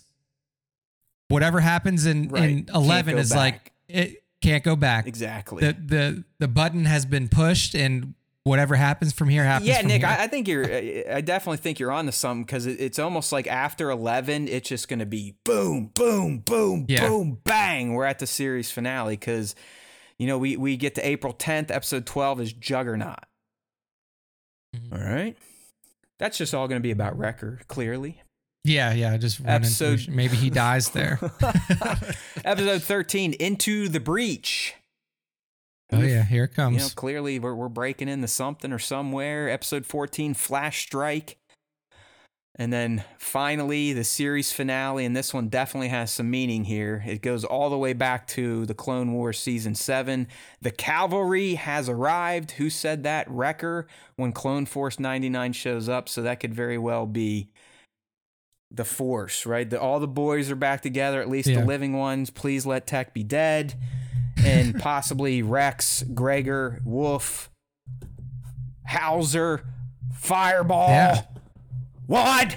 They're all coming. The cavalry's here to get the little lady out. So, that's kind of how I'm thinking things are flowing. I mean, dude, wouldn't it be sick if, oh man, this would be a really cool way for it to happen, but it probably won't happen. So we're assuming that Emery is a mole, or will somehow turn into a mole within Tantus. They are in contact with her through some means, because they'll figure out some means to be in contact with her. The point of no return is Emery sets like a clone, like a clone chip thing, where like all of the ones who are still under condition drop condition as soon as the attack on Tantus happens from the outside smaller force. Order 99. So then all of the clones on the inside turn. All of the clones that they think are still conditioned turn at that moment. So not only are they being attacked from the outside, they're being attacked from the inside at the same time. And that's just chaos. No, I'm not kidding. What if she issues an Order 99? Order 99. Perfect. That would be perfect. You heard it here first. Opus, pick it up so people can make fun of me for picking my beard and yelling at clouds. All right. Well, that was fun. And we don't have much time to wait. I mean, less than a month to get into good old weekly SWTS deep dives into new episodes of Bad Batch. You know, first week, we're going to have 3 to get through. Then a 1 to a double, 1 double, 1 to finish out right there at the beginning of May. And we'll have a couple weeks before Star Wars Day, and hopefully we get some new insights into the release of the Acolyte and Skeleton Crew. With the way this cadence is going, as I was telling young Nick, it's pretty much guaranteed now. The earliest we're going to get Acolyte or Skeleton Crew would probably be end of August, and then the other would probably hit November-ish, December-ish. Yeah, the holiday time. All right. Well, you know, we're going a little long. We got a few more minutes to go to get through the fan segment here. We do it every week. We give you 2 opportunities. You just have to get through the algorithms to find it, because the AI out there hate our guts, and that's okay. We know you meatbags love us. There's just not enough of you, and you don't have enough computational power in your brains to convince the masses. So first up, we do. Thank you, Travis. Let me put that comment up. Anytime anyone pumps up my ego, you get featured. Order 99 is a great call. I guarantee that's what's happening. Thank you. I'll take my bow. Thank you. All right. So, fan segment. Like I said, 2 ways to get in. The first way we're going to play right now is the question of the week. The way this works, I put the question up on Instagram at StarWarsTime.show, both in the stories and in the profile grid. You just have to figure out a way to find it, because like I said, it's not easy to find content on Instagram these days unless you rub your belly, tap your head, and jump on one foot. So this week, Nick, we asked them, what are you most excited about for Bad Batch Season 3? And we got a fair amount of responses, a lot of them quick, so I took them all. Go. First up is Mimban _Survivor. He says, no, please miracle, not, but he's probably right. Miraculous return. Please no. Oh my God. We already are resurrecting one dead character. Yeah. We cannot do two in one series. Point. Yes. Let Tech die. He earned it. It was great. Give him what Kanan got. Okay. It's enough. Yeah. That's it. Like that could be the rallying cry for Tech. You know, that's what gets the fucking crew going. So hopefully not. Next up, Ripik Tan says this trailer looked great and packed full of action and characters we already love. Stoked just to see what happens. Ventress is one of my favorites, so I'm really pumped for more on-screen storytelling with her. There we go. Yeah, I'm so definitely are we. Like Nick excited said, for that. Let's make it more than just a few animated episodes.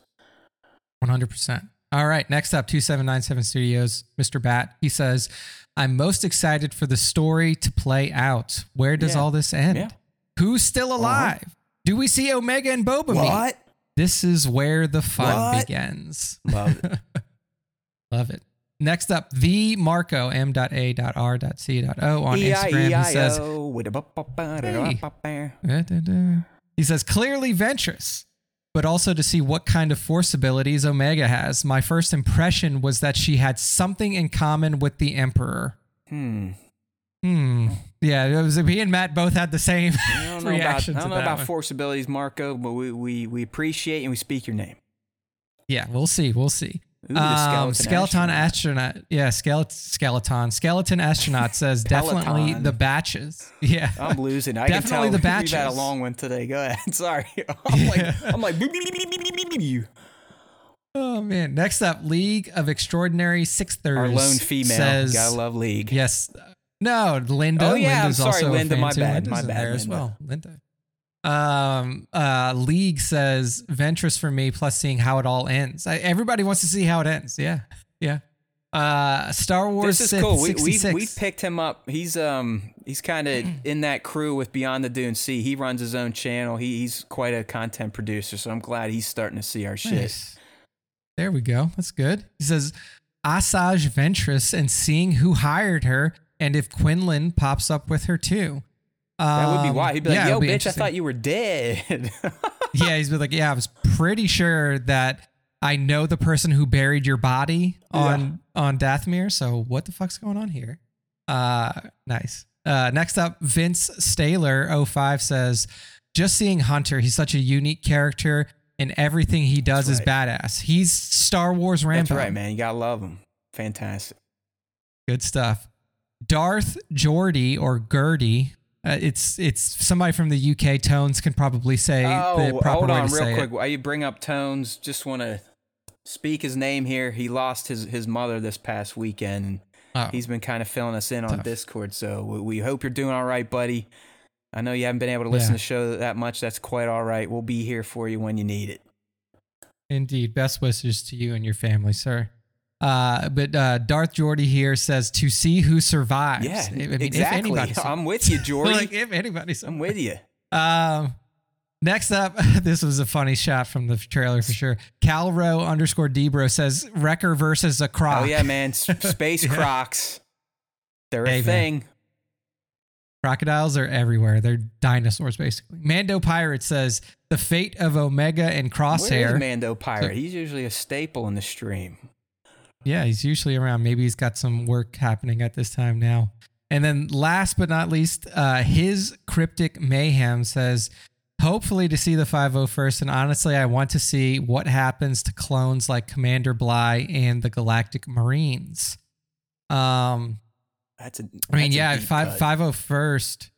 I don't think we'll see 501st. We may, but I think the 501st is like out in the field at this point, you know, like they're Vader's. Yeah, they could be hanging out with homeboys, slicing down Force users and innocents in villages just so Vader has fun and can keep himself angry.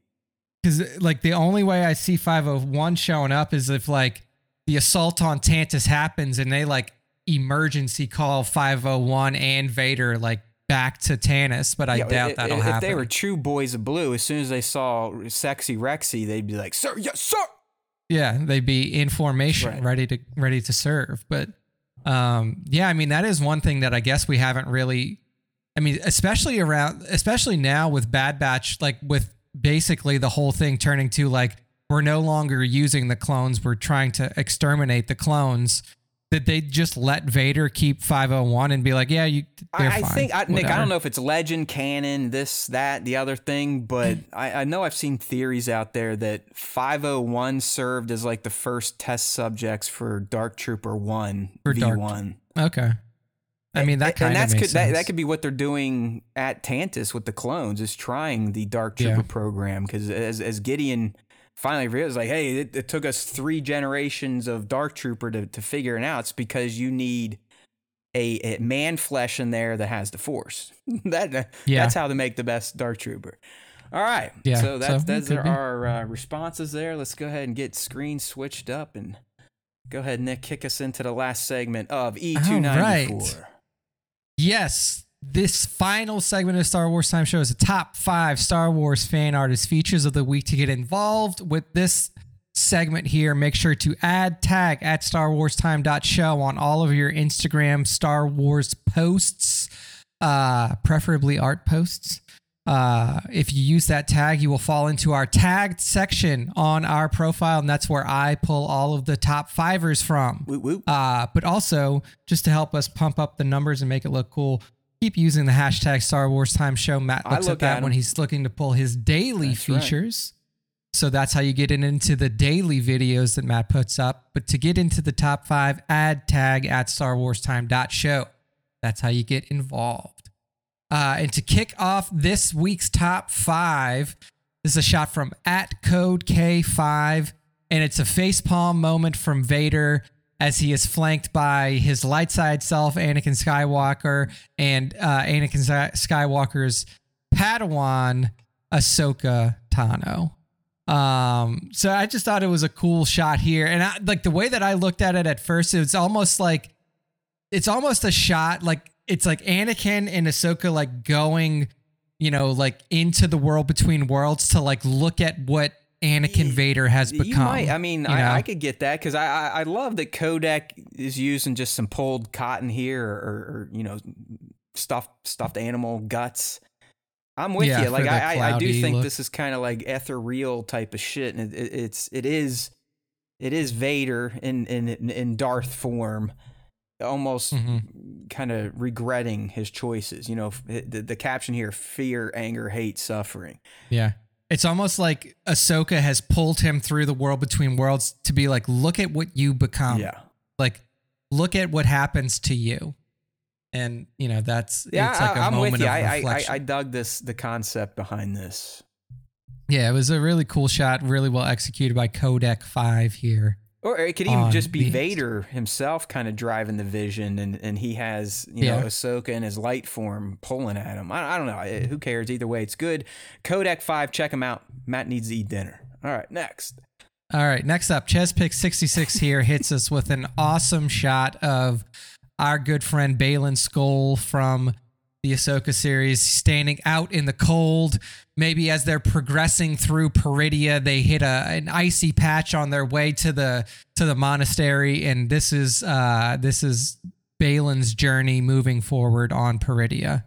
But I just thought it was a cool shot. Obviously, probably the Baylan figure is new. If I had to take a guess, because I haven't seen a ton of shots of it yet. It's new and apparently not the best, and that's why I really hope we get a Hot Toys, and we haven't. They've Nick, I think when you were gone, they introduced that they're now going to do the Night Trooper Stormtroopers, the Night Trooper Death Trooper, Enoch. No Baylan, no Shin yet. It's bullshit. You want to know why they can do those Night Troopers? Because they all look the fucking same. They just gotta change the color. Yeah, they just crack the armor a little bit and put some red cloth on it. Put some red paint on it. Maybe make those eyes green. I don't know. Something. I find it hard to believe that we're not getting Huyang in these two from Ahsoka. I mean, come on, let's go. All right, ChesPick66. Right. We love him. Natural light, natural setting, always kicks ass. Up next. Indeed. Next up, Phoenix_toy photography hits us with the true hero of the Star Wars saga and the Star Wars galaxy. It's R2-D2. It's R2-D2. Without him, everybody would be dead. R2-D2 making his way through some sort of Imperial facility, just made his way out of a carbon freeze chamber, it seems, with all the mist and smoke around him. But it's just a badass shot of R2 looking as cool as he always does. Sure does. and that is at Phoenix_toy I do photography. like the smoke. The smoke's a nice touch. I always I love atmosphere, and sometimes when you're shooting in a set that's supposed to be an inside of an imperial structure, you're like, well, why the hell would I have smoke? Either way, it looks fucking rad. So thank you, Phoenix_toy photography. Indeed. All right. Next up, Mando mugshots here. I know, like funny shot here. So it's a shot of a Gamorrean guard eating Grogu. He essentially has Grogu halfway down his throat. But don't worry, his Papa Din is here to save him, or Papa Djarin is here to save him. So he's got a chain slung around the neck of the Gamorrean, choking him out to get him to spit out Grogu as he's making his way through Boba's castle. I dig it, man. It's great posing here from Mando mugshots. They always do really nice poses. And like I said, I believe they shoot on an iPhone and mostly use digital backgrounds. So great use of the tools and some of the tricks of the trade here. Pretty crazy that's all iPhone stuff. Yeah, I mean, fantastic work at Mando_mugshots. And to close out this top 5, we have a shot from at SpaceAceX_photos. And we got an awesome shot of Kylo Ren, unmasked Kylo Ren. For what the sequel trilogy is, we can, talk about that for years to come. But I still love the character of Kylo. I think that he was one of the best characters in the whole film, in all of those films. And it's a shame to me that we didn't get more Kylo backstory, more Kylo history, more Ben Skywalker stuff. So always love the visual presentation of Kylo, and especially that badass looking saber. So that's what we got here from SpaceAceX_photos. Yeah, I'll tell you what, as someone that used to dabble in this hobby, I never had the balls to try Kylo's chaotic blade. But you are right. I mean, Space Ace X has just nailed it here, which just complements the very good-looking Hot Toys Kylo Ren, which I have one of those too. I have a few sequel trilogy Hot Toys. I lament the fact that I didn't get Old Man Luke in his Jedi tunic, and then Scav Rey, and then Island Journey Rey. If anyone has those Hot Toys and want to let them loose for not stupid prices, let me know. All right, Nick.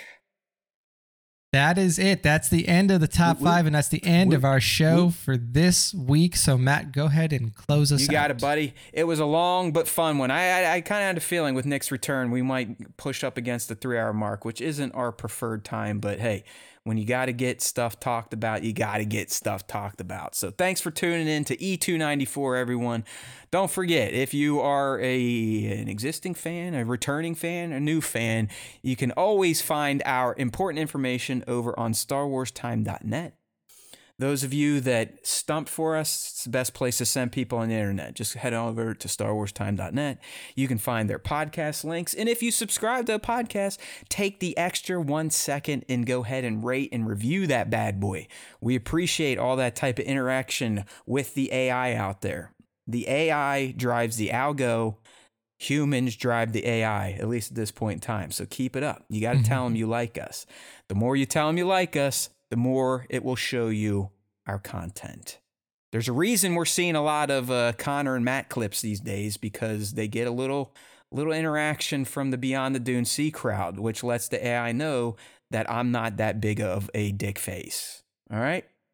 So let's keep it up. There's always time for Star Wars Time. And don't forget that, StarWarsTime.net, sub up to the podcast, hit up YouTube. If you're on YouTube right now, like this motherfucker, leave a comment, turn on your notifications, click the sub. I'll even send up the graphic for you just in case you forget what it looks like. All right, my friends, it's been real. Good having young Nick back. Next week, hopefully, we'll get back to our top scenes in live-action Star Wars, rounding it out with the sequel trilogy. That's the plan, unless they drop another reveal on our faces. So in between now and then, don't you forget, if you listen to the Star Wars Time Show, the Force will be with you always.